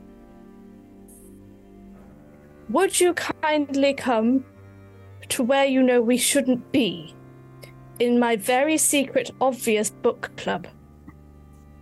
You may reply to this message, but I think that's as many words as I'm allowed. You do hear like a weird, like almost static before. Yes. I'll come in a moment.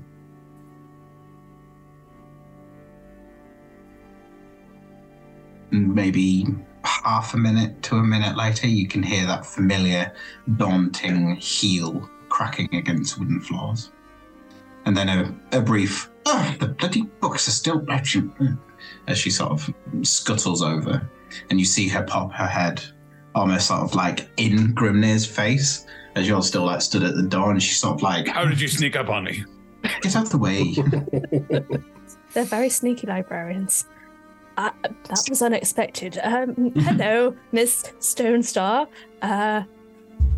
Would you like to join our book club? We've got some new copies of a fantastic book named A Collection of Short Tales, Happy, Sad, and Unfinished. Unended. I prefer unfinished, but you know, the Prattler.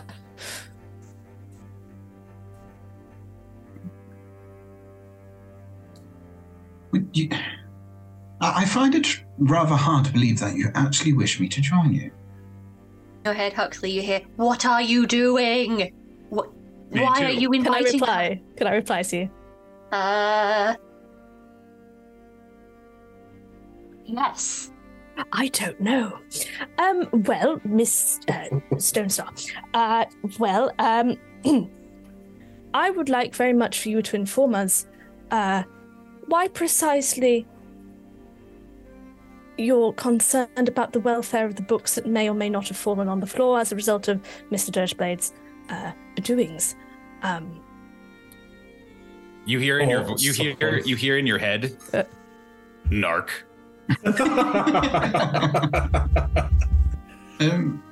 Because it's a mess, and I don't like my library a mess. Is that... Mike, does Miss Stonestar look her current age, or does she look a little different? Oh, I see where you're going.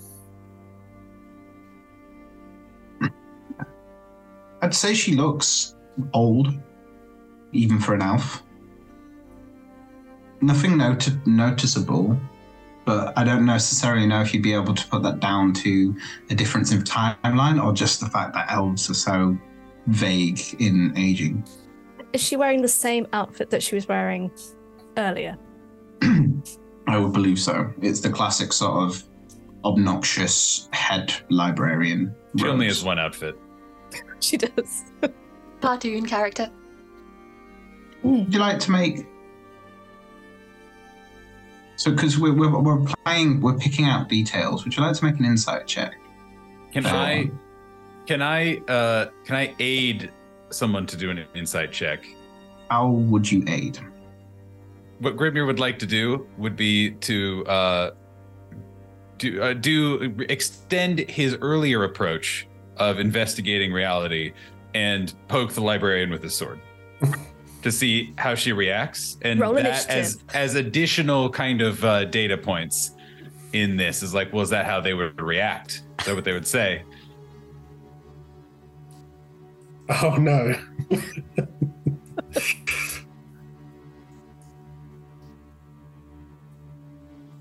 It was like, well, firstly, Huxley, a shiver goes down your spine as the air gets colder.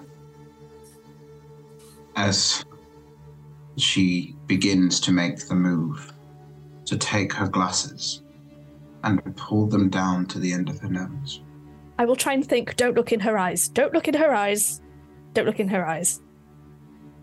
She doesn't even turn to you, Grimnir. She just moves her nose slightly and glances side-eyeing at you.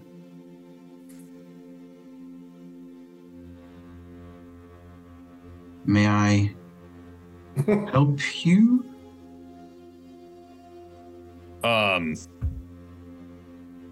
Yes. All those books in the hallway are distracting. So if you could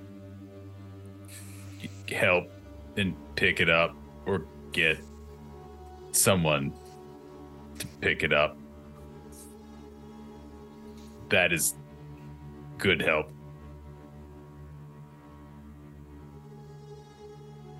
Huxley will be just shrinking inside his hair as much as he can. You could swear, when the clouds sort of cut the sun off and you got so used to it being really bright and sunny and that sort of negative of the rays of sun just being taken away. It's still, you can still see everything, but it's almost like everything's like black and white in a way. And then the clouds move past the sun and the light comes back. She slides her glasses just slightly back up. Well, at least somebody cares about this place being tidy. Huxley, get to it. Also, there's a great lump waiting for you at the end of the corridor to finish up. Will you hurry up and you can take the trash out? Will that be all? You know what prestidigitate the rotten egg smell just behind her again. Cinnamon bun? Hot chocolate? Oh, goodness. So bad for my diet. And she turns around and marches off in a huff. They're gluten free. Did she say something about there being a lump at the end for you? Yes. What? Oh, I thought she was talking about Grimnir. I'm several lumps, thank you. I work very hard to be made of impressive lumps. Those calves are expert. Hams. What lump? Hams. Yes, hams. I'm hungry now. Huxley, what was that? I believe she informed us that there is a lump waiting for us at the end of the corridor. Yeah, but I've never felt that,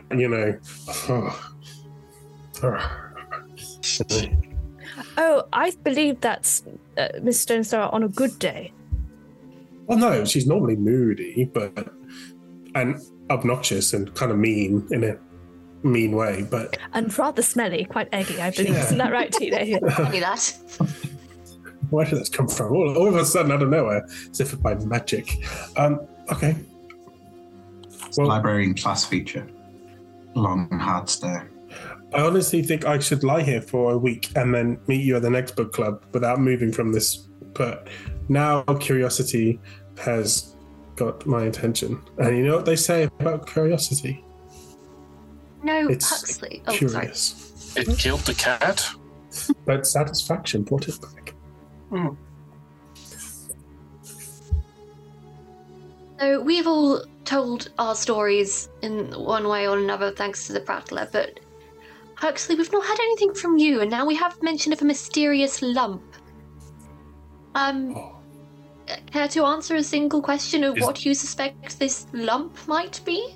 Is there like a dark, lumpy figure from your past? You know, like a figure of a foe, a rival, a lover. Figure of lumpiness. Never describe anyone I know as being a lump. But what could it be? Do you know? I think the easiest way to find out is going to go and have a look. Can I insight check to see if Huxley may know, but is postponing telling?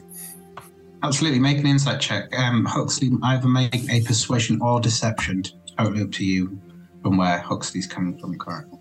Well, I am in so much pain. I rolled an 8. I rolled an 8 too. But I rolled a natural 1.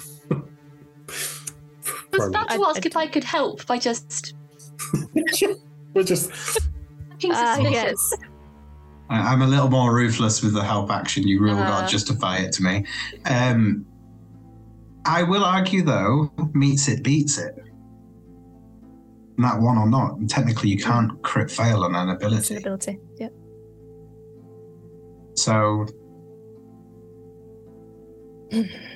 You would get the impression that Huxley is aware of what it could be, but really doesn't want to have to go and see the lump. Do you want me to go for you, Huxley? Yes. No. Well, do you want us to go for you? Yeah, we could all go together. I'll stay here with Huxley. We can have some more of that fish and chips. And But you guys. Okay. if this is another test of the Prattlers, they wanted each of us to experience our own histories. So that might be the intention here as well. Yeah, but we're back home, and those histories were horrible, and Huxley shouldn't have to go through a horrible thing. But we're home now. We're done. The books are finished. Huxley, you don't have to endure it if you don't want to now. Although, I'd like to know what the lump is. I would like very much for you all to leave me halfway, and then I think the rest I should do myself. Well, Okay. if you're sure, if you want us to come the rest of the way with you, we will. We'll wait wherever it is you desire. And Now, my if this wings is- are... Oh, go ahead. Go on, you go. I was saying, and my wings are gone now anyway, so like I'm not rushing to do anything, so whatever you need us. So if the lump happens to be some sort of bitey lump with lots of tentacles, I will call upon your aid. Please. And I'd prefer that to be the case. But yes, let's go. I'm just going to put it out there, I'm insanely curious as well. So if you want more company... But yes, emotions, we're here for you. Friendship, as much as you need. Let's go, yes. The safety of your book club will travel with you. Before we leave, Grimnir will be the last person in the room, and he'll look around. He'll do one more poke of some furniture, and then he'll take a deep breath and use his second wind to get a couple of HPs back. Just in case for funsies. See Blaze looking on enviously.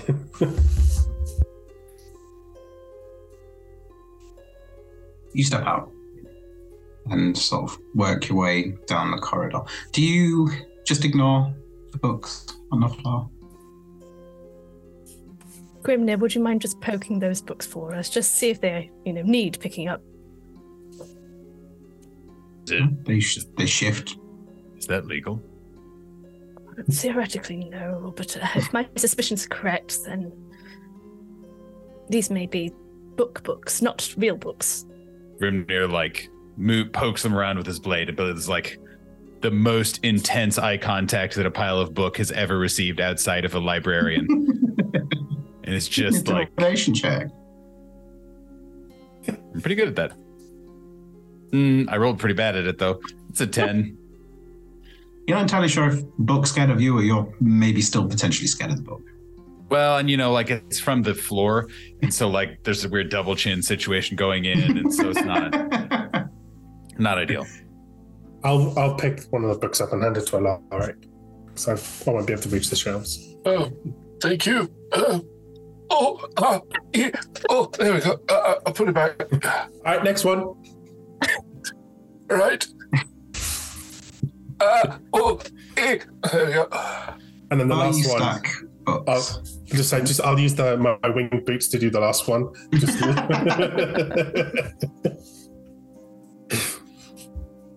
While they stack the books, Huxley, I imagine you carry on walking.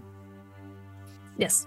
You come to the corner where it's like a crossroads of library shelves in this place.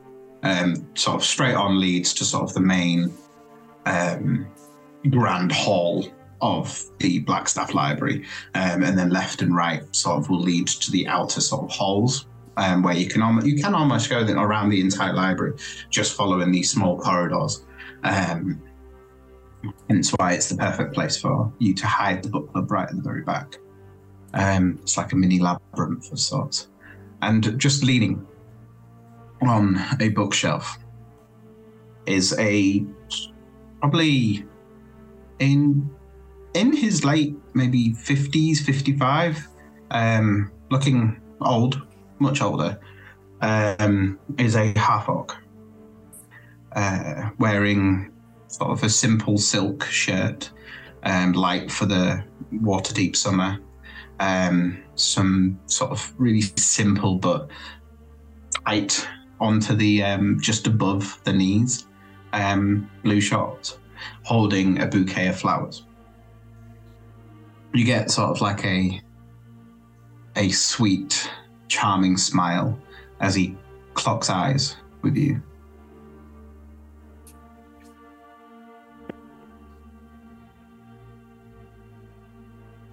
If you don't sort of initiate anything, he'll just sort of lean back up and stretch his back and sort of walk over, incredibly relaxed, nonchalant, come over and sort of take one of your hands and gives you a kiss on the cheek and passes you the flowers and sort of turns almost like he's looking halfway at you but beginning to walk. So, how was book club? Is it all right?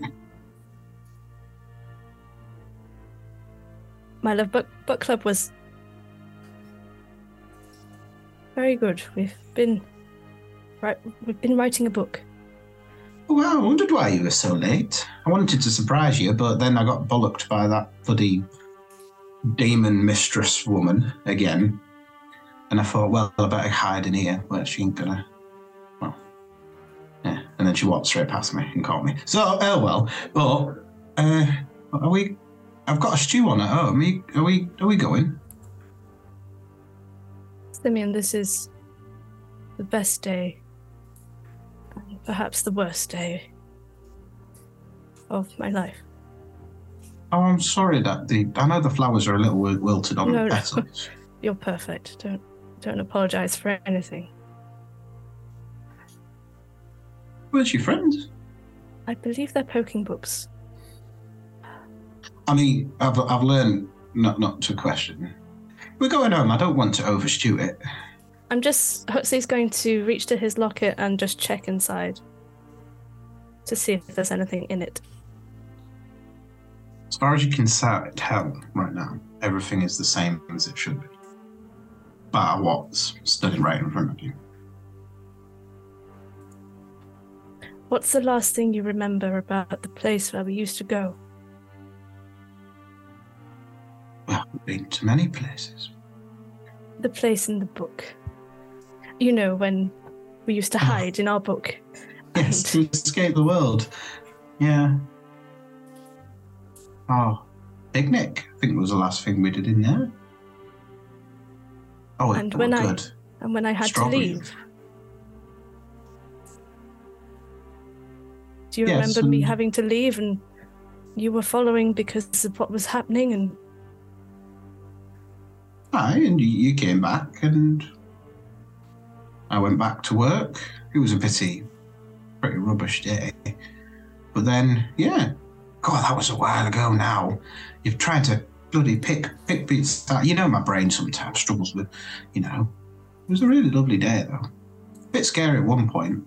Can't remember why, but quite lovely. Why don't you invite the rest of the gang for dinner? They never come over. I'm gonna call you lot across. We're not meant to shout in the library, but Huxley's gonna shout in the library. I think it would be good if you came across. Oh, that sounds like a trigger thing. Alarms. Problems. Grimnir has a 9 passive insight, so assumes that something bad is happening. Charges around the corner. Tina uses 60-foot fly speed to knock all the books over. Is right there. Yeah, way more books on the ground now. You come around the corner and sort of Simeon does sort of like the natural. He sort of takes Huxley's hip and sort of puts his hand around and sort of like almost stands greetingly, like as a couple would, like stood next to Huxley. Huxley's looking very uncomfortable, and you would notice he's kind of trying to pull away. You've charmed our friend. Fireball. All right. What? Wait, no. Wait, don't. I just picked those flowers. Do any of us know Simeon? You've never met Simeon, and I don't think Huxley would have ever mentioned him to you. All right, let us peacefully separate. Step away from one another. Huxley, are you okay? Is this... Yeah, I'm very well, thank you. I am going to, because it's an ability that I have that I've not used. I'm going to use one of my psionic energy dice to use psychic whispers, and I'm going to establish a psychic link with Huxley. And I'm just going to speak into your mind. And is everything okay, Huxley? You seem rather uncomfortable. Is this person a threat to you? Do you need us to step in, or do you just need us to support you? The man who is holding my hip currently is my husband. But I lost him when he was 30. And I've never been able to get him back again. And he was lost inside a book that I made us go into to escape this place, and the book got destroyed, and now I hold the last piece of it in my locket, and there's no way he could ever be here, and he could never be older than this. Is it possible that the Prattler has a copy of the book? They said that they have copies of books that have been written in their library. Would they have a copy that would potentially have your husband inside of it, and this is a gift for helping complete the missing 4 chapters? That would be the nicest gift anyone could have given me. But I don't think the Prattler has that capacity. What would you like our play to be here? This is all happening instantaneous. Yeah. Do we just go along with it? I want to trust him so badly, but I don't think I can. I think we should. Does Simeon look like he's 30, or does he look like he's aged up and is similar in age to, say, myself and Huxley? Very much so, similar age. I imagine Simeon would have been slightly younger than Huxley. So he's probably maybe in his late 50s. instead of sort of Huxley's who's a little older, as he's, I wouldn't say like falling to pieces, like end of his age, but he's an older gentleman. But that postman service, marching out in the sun every single day, has done him well. He's healthy and he's a fit, like older gentleman. Fit. Just fit. Just fit. I mean, Dem Fire's The real, as we discussed. He's one of those good lumps. Oh yeah. I should say, sorry, I just was reading the skill. I can actually do this without spending the psionic dice once per day, and I can connect a number of minds up to my proficiency bonus, which is 5. So all of us can speak to you. Oh, amazing. Oh, fantastic. I think the entire time Huxley's like grinning, like for the family photo the entire time. Everything's fine. Simeon lets go and he's like, hey, I've put a proper like venison stew on. Are we all in? Yeah. Oh wait, no, maybe. Yes, we're all in. We'll go with you. I will apologise now. I didn't prune the roses. I might have forgotten. Can I do it? Quite all right. Blaze is very proficient in pruning. In Larrick, in your head, or is it to everyone if there's a psychic link? If there's a psychic link, it's to... no, everybody's connected to everybody, so we can hear each other. Right. And it will last for... Let me just roll quickly. It will last for 4 hours. I've mind activated. I don't want to burst anybody's bubble, but what are the odds that we are now trapped in that book, or that book's been brought out to the real world?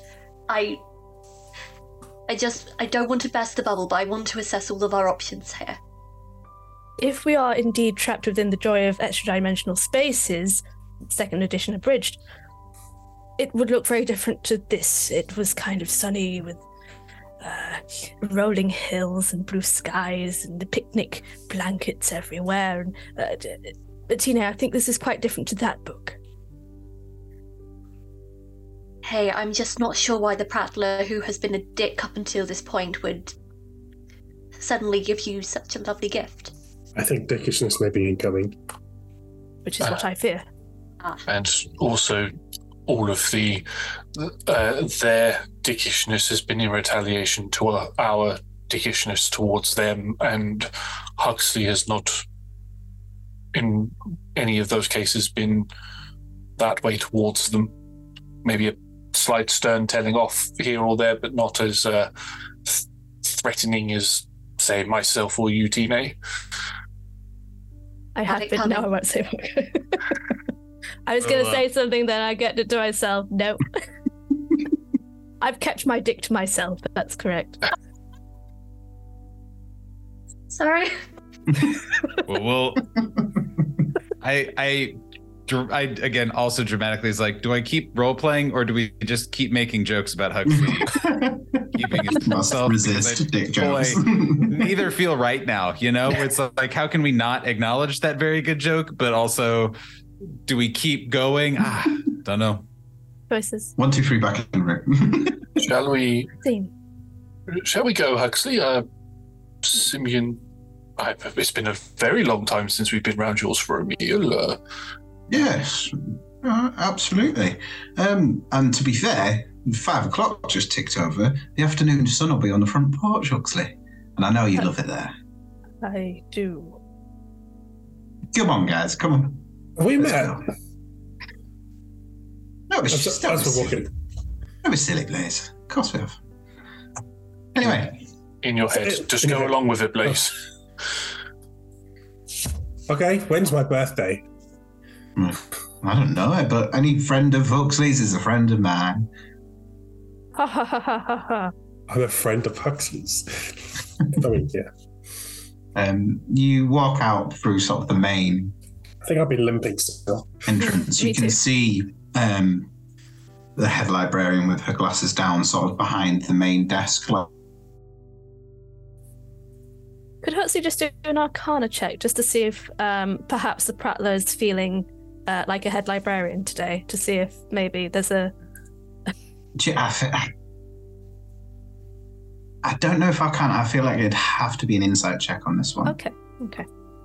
Because you are very familiar with her and her bitchy ways. So, would you let on in your mind that you're suspicious? As in, would I be able to do something to aid? Yes, you would hear. I think perhaps the Prattler may be watching us. I'm going to do a teenage thing of just putting my middle finger up in roughly that direction, and it just lights up on fire, because fire is not allowed in the library. I'm like, oh, quickly put it out as if that wasn't supposed to happen, and see if there's a reaction to aid Huxley, if possible. Yeah, that's okay. The reaction you get is just the classic shh. Total of 18. 18. That's the same old narcissistic, horrific bully that you've known and disliked your entire career here. Well, Okay. the entire time she's been the head librarian anyway. Let's avoid eye contact with that one. Not the Prattler. Repeat, not the Prattler.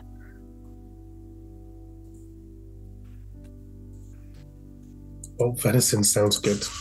Yeah. So you're all finished with the book? Is it? How was this week's book? Exciting? I know Teenage one got you all rattled and talking about all sorts. It was fantastic to hear it. But It's my book. no, well, Huxley likes to read out loud at home now and then, so I got, the gist of it. What did you think? I got the gist of it. Uh-huh. It was, yeah. It was, yeah. Yeah. It was, yeah. Just moving away from him slowly. Teenage Simeon is a man of action, not so much a man of well-learned reading. Well, yeah, that's... What is it? Yin and yang? Yin and... Yeah. That's the one. Right, yeah. Yeah. Yeah, so... Was it a good book, this week's book? I tried to back and forth here. Yeah, I learned a lot of new things about a lot of characters I didn't realise I didn't know. The ending was a bit funny. Yeah. It seemed to cut off straight away, didn't it? It was like there was no conclusion to it or anything. Like it had to continue it in some form or fashion. It's like a cliff faller, isn't it? Well, yeah. And Grimnir leans really close. Not as close as he probably once would, but leans in. Is like, yeah, but if it had kept going and any of the characters got hurt, well, we would have had a problem with that, I think. Wouldn't we, gang? Yes. Yes. Yeah. Like I understand. Yeah, you get attached to characters. You don't want anything harsh to happen to them. It's not nice. I like wholesome books and stuff like that. It's right lovely. Although, intelligent conversation, I like to try and partake. Sometimes the simple postman's view is the best view you can get. I see everything. I know people I know. Academics, that's Huxley's job. I'm the people. I know them. Are you a good cook? Well, I hope. We'll find out. You walk out the library and you walk through sort of the Blackstaff Gardens. And he leads you sort of down a couple of sort of main thoroughfares, putting down a sort of like small hill that takes on this sort of meandering, still cobbled, but like a little bit more rough pathway, and trees begin to build up as you pull round to where this small pond, it's like a small lake, like a large pond, and there is like a swan, some ducks, sort of, and you can hear birds chirping. You follow the sort of side of the lake and you come to this picturesque white cottage, white picket fence. The gardens are really beautiful, well kept. You can see all sorts of herbs and flowers that some are flowering, some are sort of been waiting. You can see mulch all piled up in one corner with a fork going into it. The surrounding area has sort of been well kept. There's an orchard just to one side, with loads of sort of like hand-woven baskets full of apples ready to go.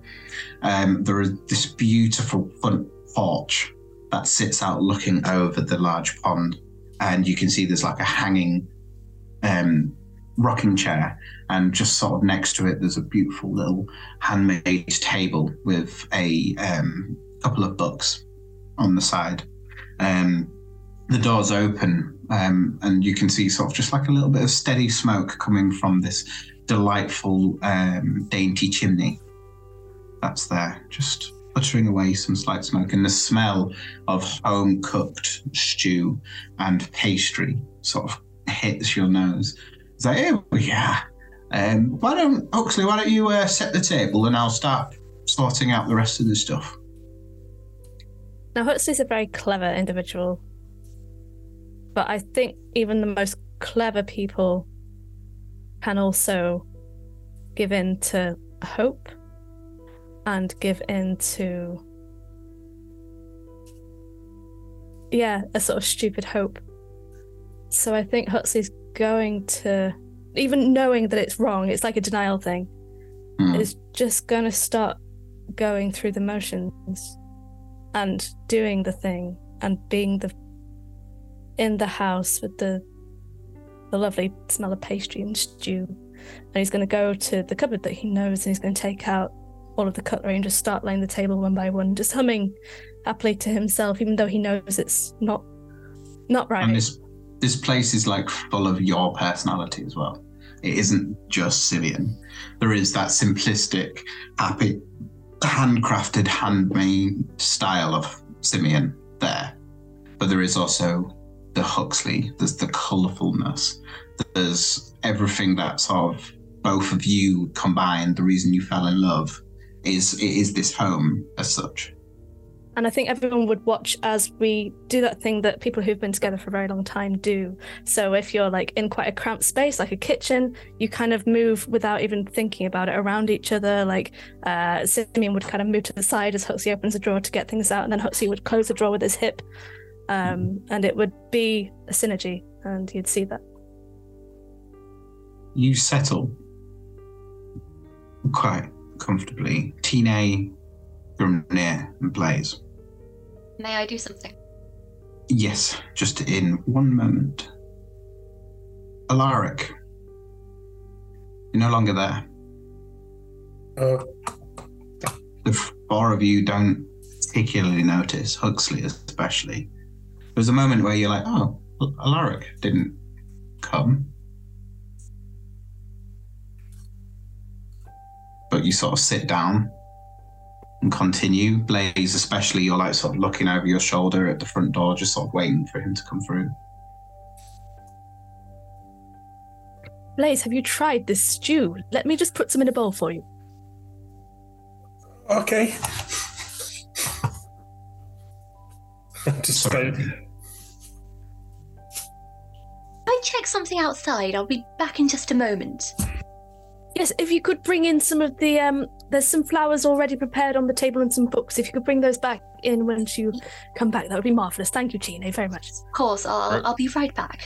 And I think also all throughout this, Grimnir has just been like, it's that thing where like in horror movies, you know, there's always like a ghost in the background of every single shot. If you look hard enough, it's like that with Grimnir, where Grimnir is always like peeking around a corner and just like is always...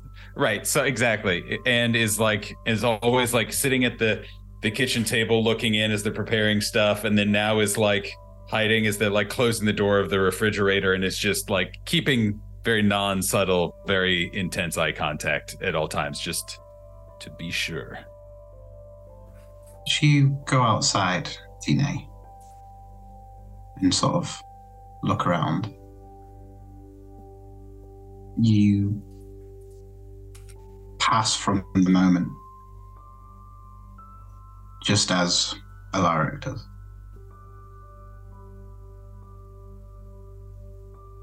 Grimnir, Blaze, Huxley, and Simeon. A little moment's passed. Tina never returned from going outside. Alaric has never arrived. But the four of you are now sat with bowls of stew and these sort of almost rip apart pastries that you're using to dip into the food. Why didn't you bring any of these to book club? I'm sorry, Simeon, you'll have to bake us more for our next book club. I'm not sure what we're going to read next. Has anyone got any thoughts? Blaze? Grimnir? Grimnir? I went a while ago. Grimnir is looking very intensely across the table, and then is full on reverts back to rover barbarian manners, and just takes a bowl of stew like a shot glass and just throws the entire thing back and slams the bowl on the ground or on the table and says, No suggestions. We could do Idiot's Guide to Bathing a Fire Elemental, educational as well. That sounds So like the first at that suggestion, Grimnir, that is the first time Grimnir's eyes have not been on either of Huxley and their husband the entire time, just as like, I've got this delightful book of like herbs and stuff like that. You could use that one as you. That sounds tremendous. Did you know they use herbs in all sorts of things? We can put them in food, medicine. Some people even use them to dress with. Simeon, that's a fantastic idea. I think that would be our next good book. So not the Bathing Elemental book. We could read them together. Oh yeah, Blaze, would you do us a favour? The half is starting to sort of drop down. Would you be all right to just go through the back and grab us some more firewood? Say no more. I will be your fireplace. Oh, perfect. Oh wait, no. I need to eat the food. I'll get the wood. Oh, absolutely. I used to do it all the time when Alaric and I were out journeying and it was raining and cold. Alaric would put stones around me and then I would just sit in the middle and be the campfire. It was so much fun, but I'll get the wood because I want to finish that pastry off. Yeah, and speaking of herbs, there's a fantastic rosemary bush right at the back. I might be a while. I have business to attend to. You step out the back, Blaze, and you pass from the moment. Grimnir, Simeon, and Huxley, you've been sat, you've finished your food. And sort of Simeon sits back. He's got a little bit of a podge now after sort of in a bit of old age, and he sort of leans back and he's like, oh, well, that was worth it. I'm glad we brought friends because we'd have never we'd never eaten that. Yeah, it's getting late though. Everybody else has bloody headed off. Well, I might have to have a nightcap, Grimnir. But they didn't eat anything, Simeon. What do you mean? Grimnir. Oh. I'm going to look at the bowls that are on the table, still full of food.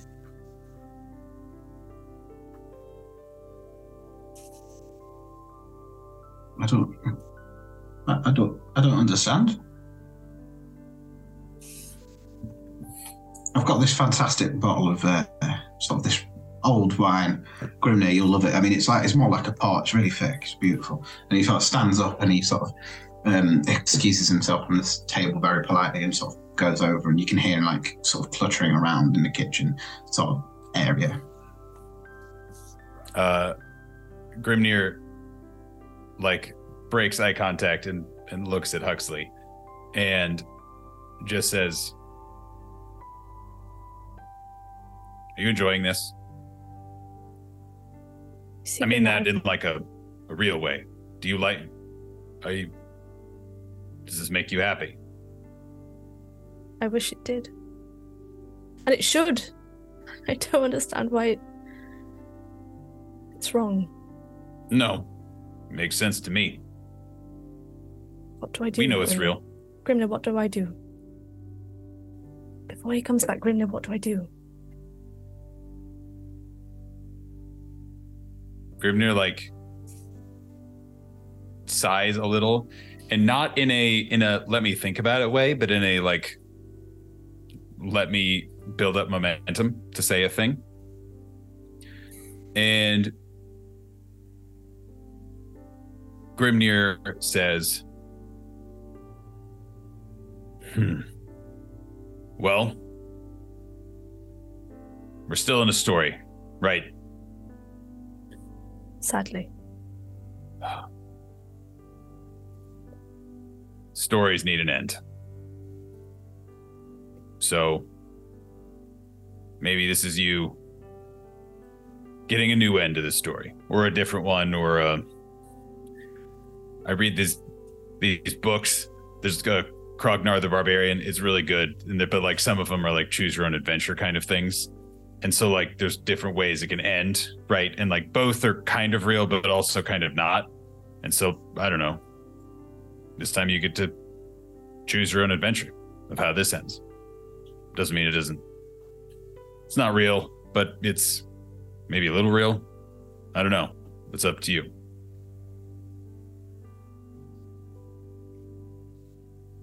Huxley inhales, kind of preparing himself for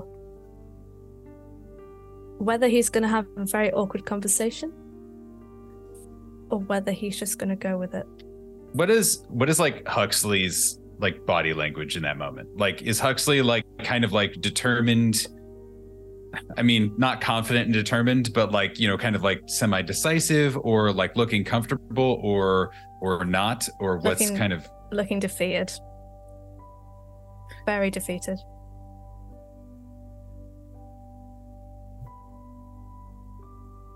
Grimnir just like is looking at you, and like again, cogs are turning, and he says, "Do you want me to be here? Does that help?"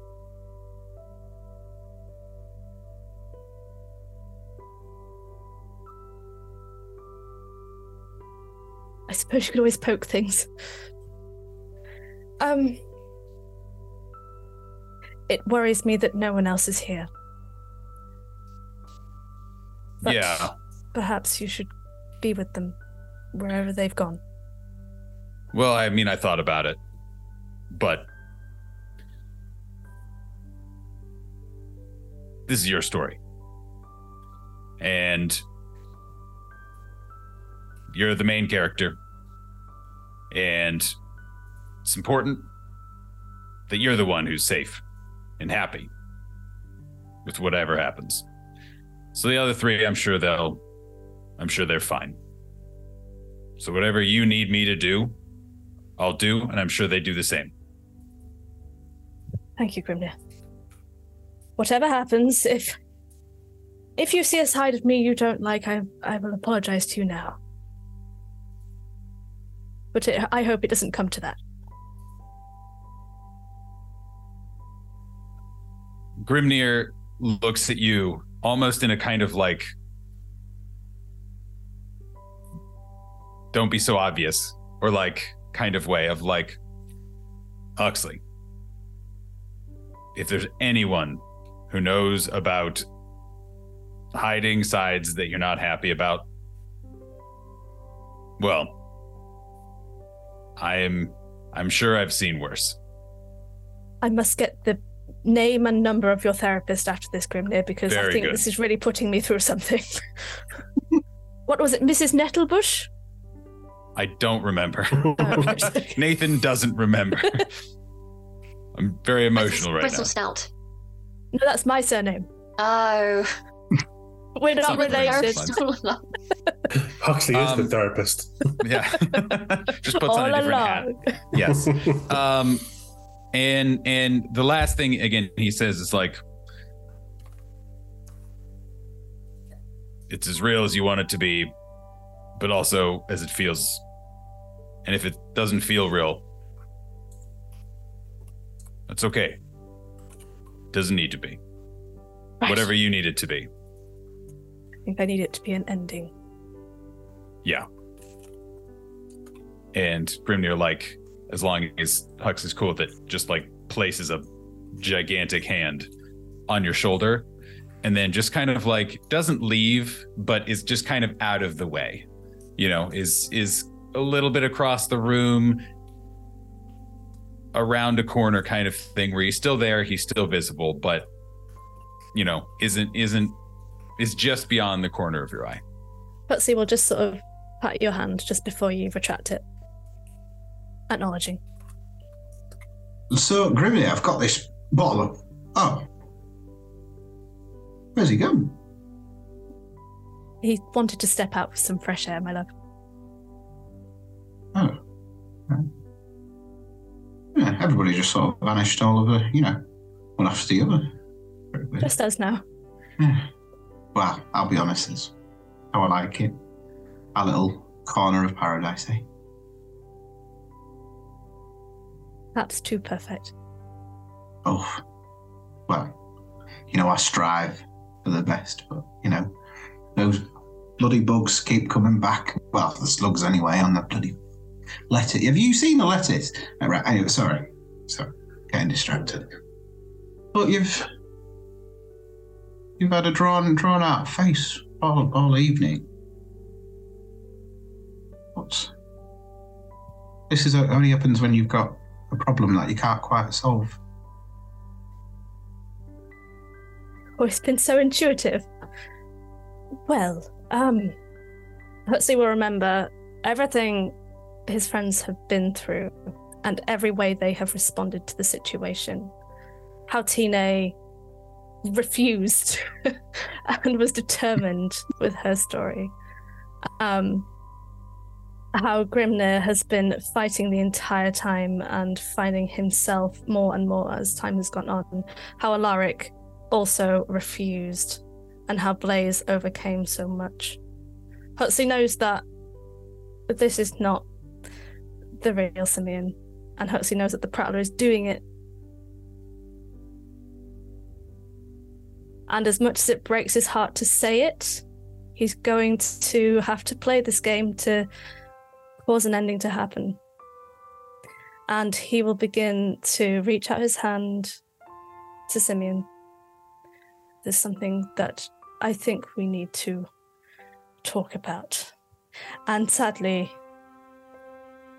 I'm having to say it to you because you're sat right here, and I know it's not your fault, my love. I know it's not you.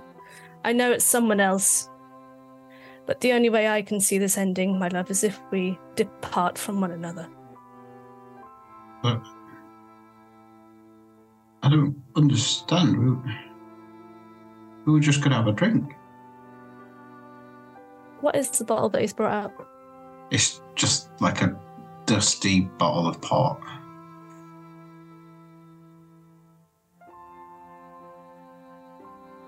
In fact, it's a very similar, if not the same, bottle that would have been with you on your last picnic.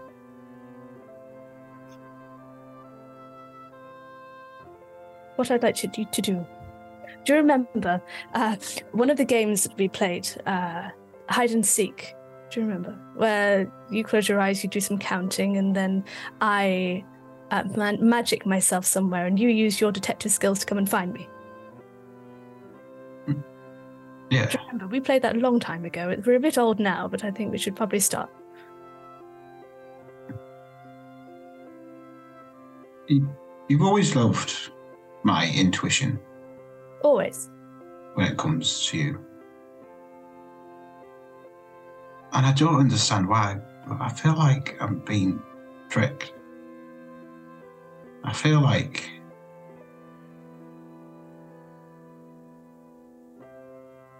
you're trying to break my heart again. Again? Lost you once, why would I want to lose you again?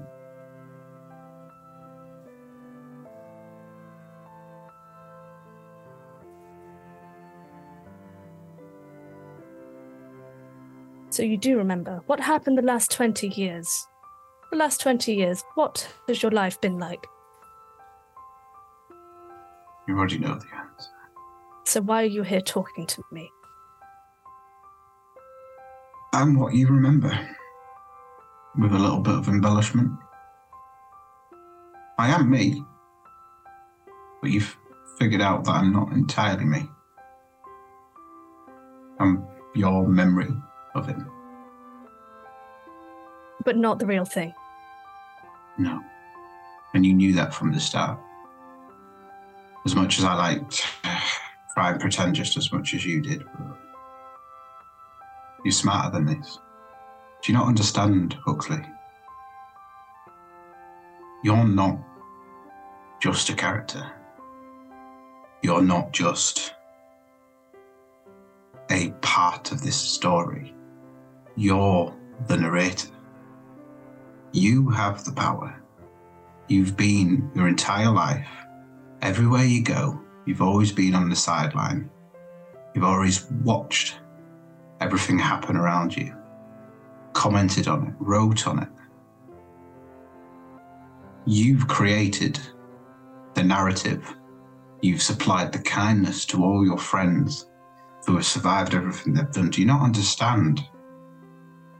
An author may be able to set a task, but the story is only as good as the narrator presents. You have the power, and he doesn't want you to know that.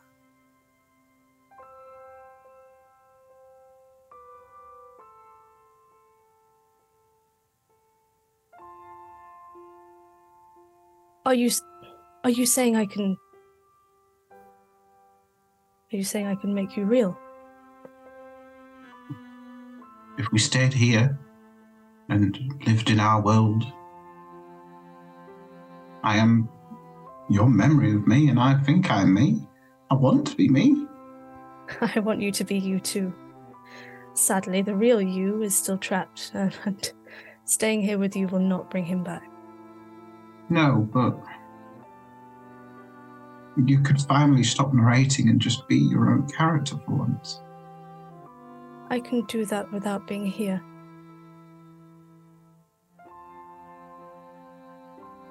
But I'd like to thank you all the same. You have shown me that I can do this. I can be my own self without standing on the sidelines looking in as I always do. And maybe I can find him. You write the story. Well, sorry. He writes the story. You tell it. Don't forget that. And he goes into his sort of pocket of his silk shirt and he's like, I've kept hold of this. Well, the entire time I've been created anyway. As he sort of wipes his eyes. Set me off, don't.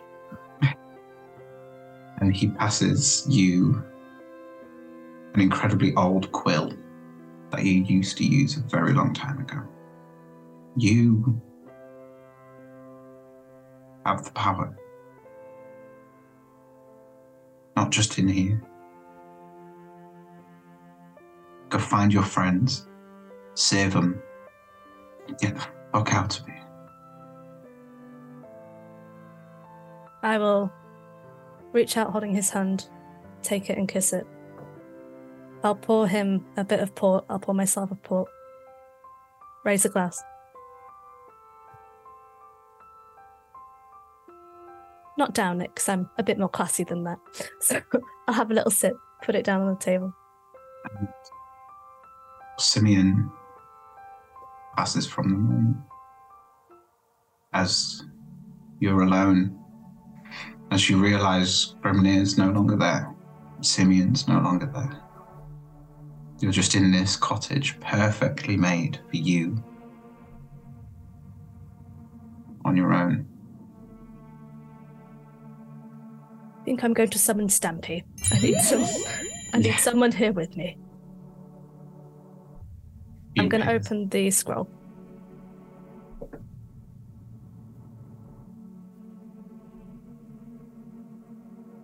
You open.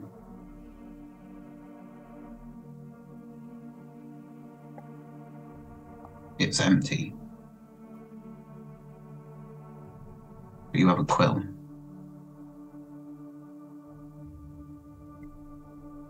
I suppose this is where I write the ending. I am going to get up and walk towards the door.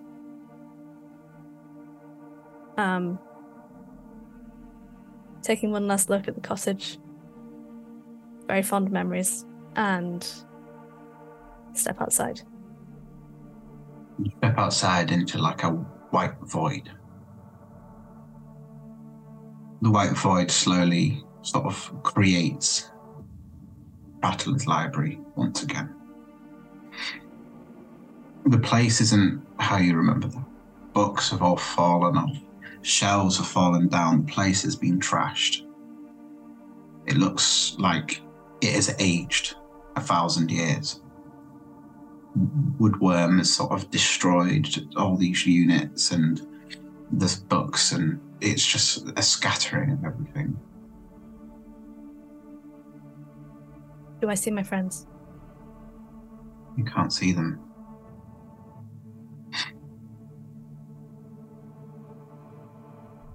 Huxley will begin. He can't write on his arm because he has fur there. He's going to do a little first draft, see how he felt about it, and then write the correct thing on the scroll. But he's going to have to. She's going to have to go for it. It's going to have. Okay. How to end this story? Waving farewell to his dearly beloved, Huxley raised a glass of port and drank. The fire was roaring, following Blaze's collection of wood just earlier. There were a couple of little chips in the table that Huxley could only assume was Grimnir's doing. And Tina was taking an extraordinarily long time outside, gathering those flowers and the books that Huxley had previously asked for. As for Alaric, God knows where he'd got to. One can only assume Alaric had fallen over a wayward cobble on the way here, but Huxley raised the port, had a little drink, put it down on the table, turned to the door and opened it. A door manifests itself in front of you. We're going to switch perspectives for a moment.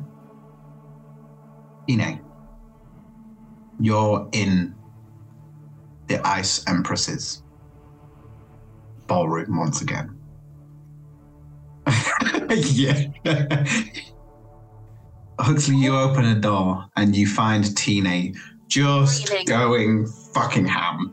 Just blowing shit up, destroying the room on her own, once again, with Reginald behind, sort of like encouraging and sort of getting her to go ahead.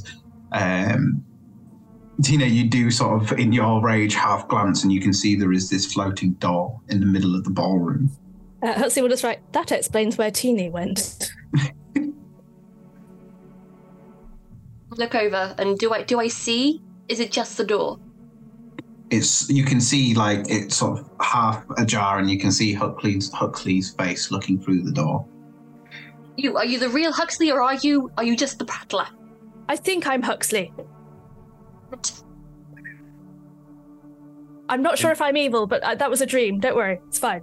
In Huxley's defense, that was the most Huxley possible response to "Are you Huxley?" Is like, well, I'm not entirely sure. Hard to prove. It's pretty Huxley. What would you like to do, Tina? Continue destruction or bail? I am bailing. I'm too cold in here. You throw yourself through the door, and you find instead of like your hands where they were casting magic, and you find your hands have got a bunch of flowers and a couple of books. Tina arrived promptly with the books and flowers, which she promised Huxley she would be prompt with. I'm going to kill that god, she said, with anger in her eyes. As hot as the flames she can summon herself. Here are the flowers that you requested, Huxley. Huxley graciously took the flowers from the rather annoyed Tina. You shut the door, and we'll change perspective once again. Grimnir, you're on your own. There is a group of 5 bandits all attacking you. They're calling you a monster, a bandit, a vagabond, one who deserves to die for their crimes. You're on your own. What are you doing? Oh yeah, there's a volcano behind you. I don't know who put that there. Naturally. There has to be. Well, that changes everything. No.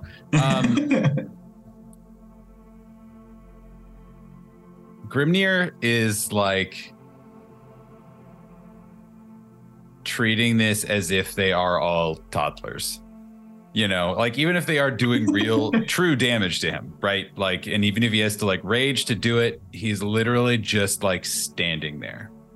And he has his sword in his hands, but it's pointed down, and he's gripping it, like white knuckling it, but is not doing anything with it, and is just standing there. And he is taking all of his concentration. He is fucking just barely holding on to sanity, but isn't saying a word, isn't reacting, nothing.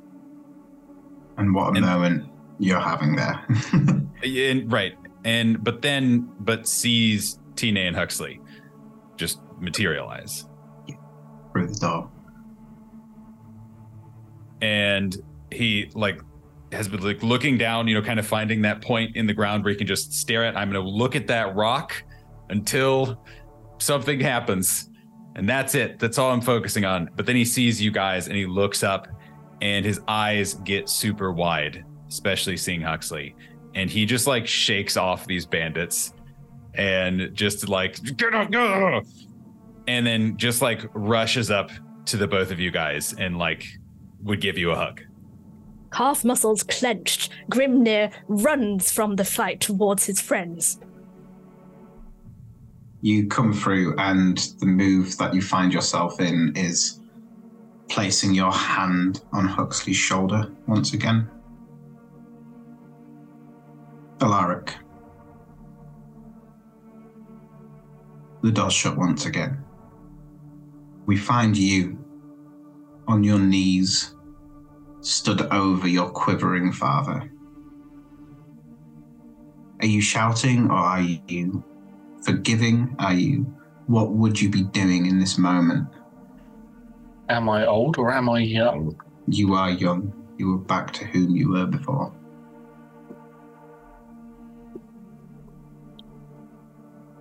I have spent many years hating you. And I feel that this is not real.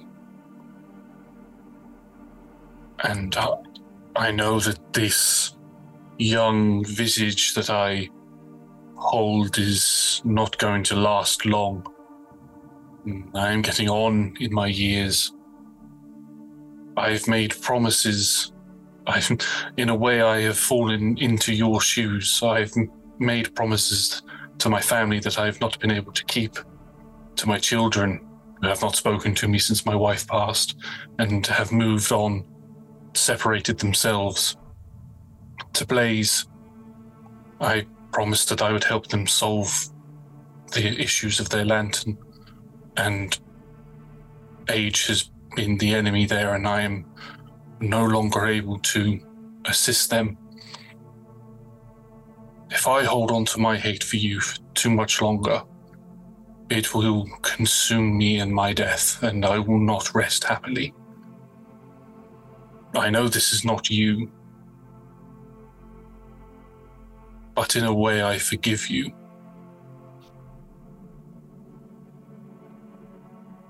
The door apparates behind your father's body. As he lays down, as you sort of look up and you see Huxley, Grimnir, and Tina all almost half comedically looking through the door. You've got Tina, Huxley, then Grimnir, all sort of like one after the other.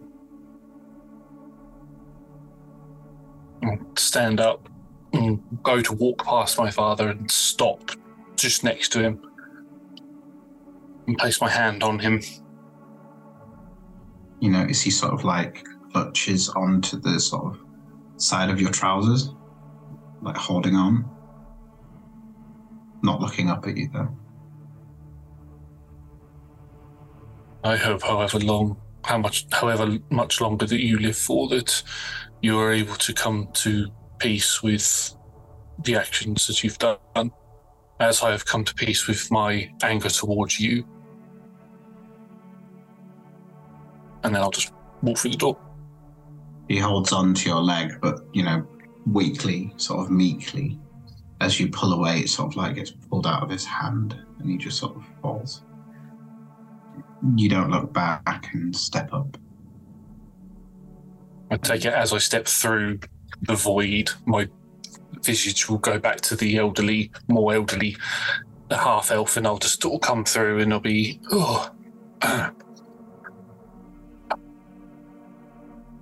Are we done? I feel done. The once sprightly form of Alaric transformed to his usual self, and he asked, "Are we done? I feel done." Not. Wait. 1, 2, 3, 4. Not quite. Thanks. You're on your own, and you're empty. Before you ever were let out by Alaric, before you could create character in your lantern, when it was just an empty husk, where only you could sit in there and do one job, which was to light the lantern of your prison. Alone, you sort of sit in the middle of this room. You can see out the only half entertainment that's ever been in this place for the years and years and years that you sat here tortured, watching the horde, hoping someone would come and defeat the dragon. You're on your own. You're alone.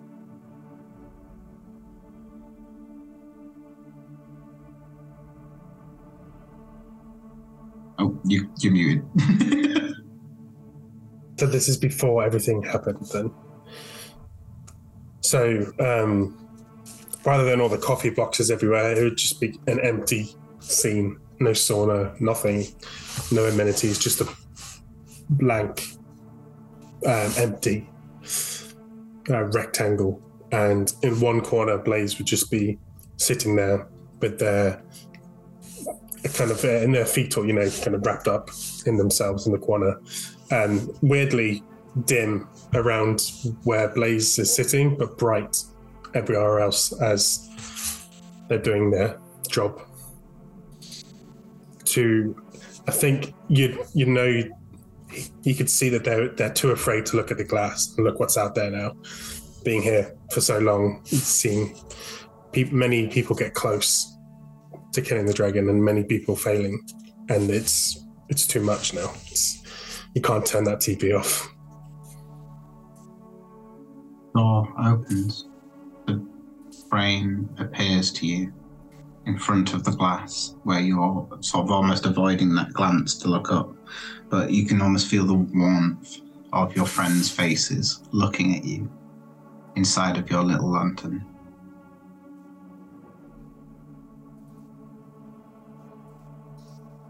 I think it would take a while for anything to start moving.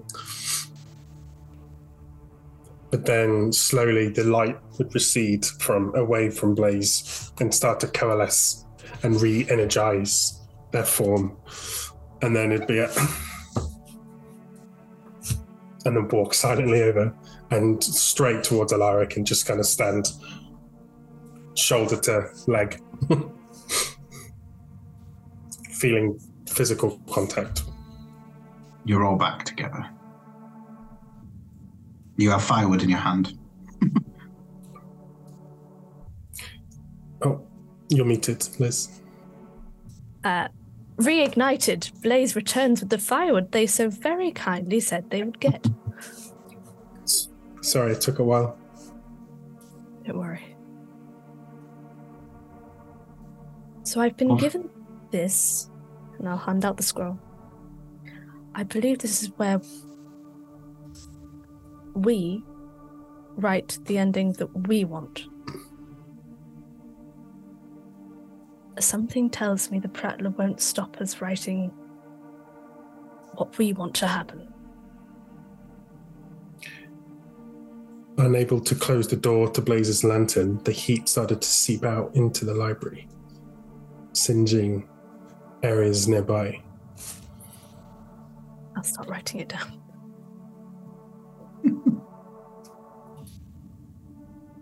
So that's my input.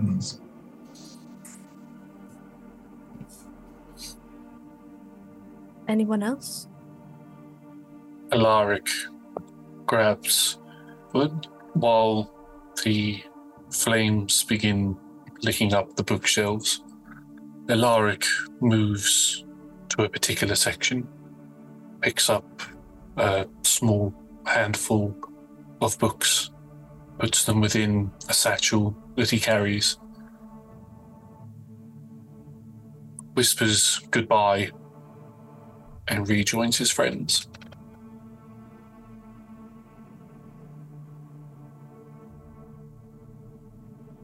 Tine, the wordsmith within, I feel them bubbling with inspiration. Oh God, I don't know. If you wish for a little more time to think about it, I can ask Grimnir first. Just one moment. Okay. Grimnir. In this instance, the pen will be mightier than the sword. I know that's hard for you to understand, but if you have anything to input, now's the time. And at the end, you just say, like, we're like somewhere in there. Like, well, I want to say they lived happily ever after, but like, that's not really how things go, right? But I don't know. They lived ever after? Nope, that's not, because then we're immortal? That's a lot of pressure. I don't want to do that. They survived safely. They lived? Yeah, I kind of like that, actually. They lived. Well, that's establishing one thing. We're not going to die, so that's good. Yes, thank you, Grimnir. I've got it. As the heroes walked away from the crumbling, burning library, Dine looked back at the blue blaze and swore an oath of vengeance against the prattler for doing this to her and her friends. As Tine vowed this vengeance, Huxley did think that he forgave the prattler for some of the deeds. Pitied him, especially. Like all the other doors that opened, one more appeared. A door to a very special place. The secret area in the Blackstaff Library where the book club was. The entire group walked through. And, dear reader, you guessed it. They were back where they should be. And I suppose they lived.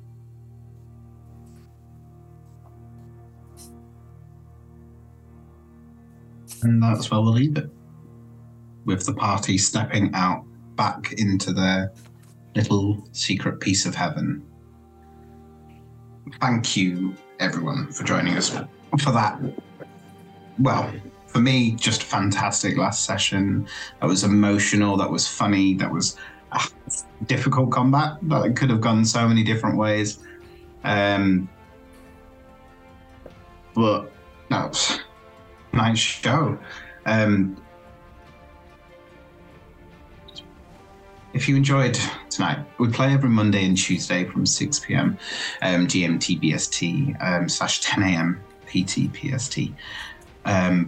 You can also join us on Friday, again, from the same time as for Talk Together, our chat show where we interview our players. We've got one coming up soon just about this show as well. DMs and other TTRPG industry voices are also sort of talked about and we chat with. All of our shows are streamed at twitch.tv/rolltogetherrpg, and you can find all of our content archived at youtube.com/rolltogetherrpg. There are also podcasts versions of all of our shows everywhere. So just search Roll Together RPG and you'll find us. A massive thank you to our D20 Club on Patreon. There's a link in chat. Do join us. Every penny helps us make the content that we do. A big thanks to our sponsors again. And don't forget, we're all over social media. Roll Together RPG. Thanks for watching, and we'll see you soon.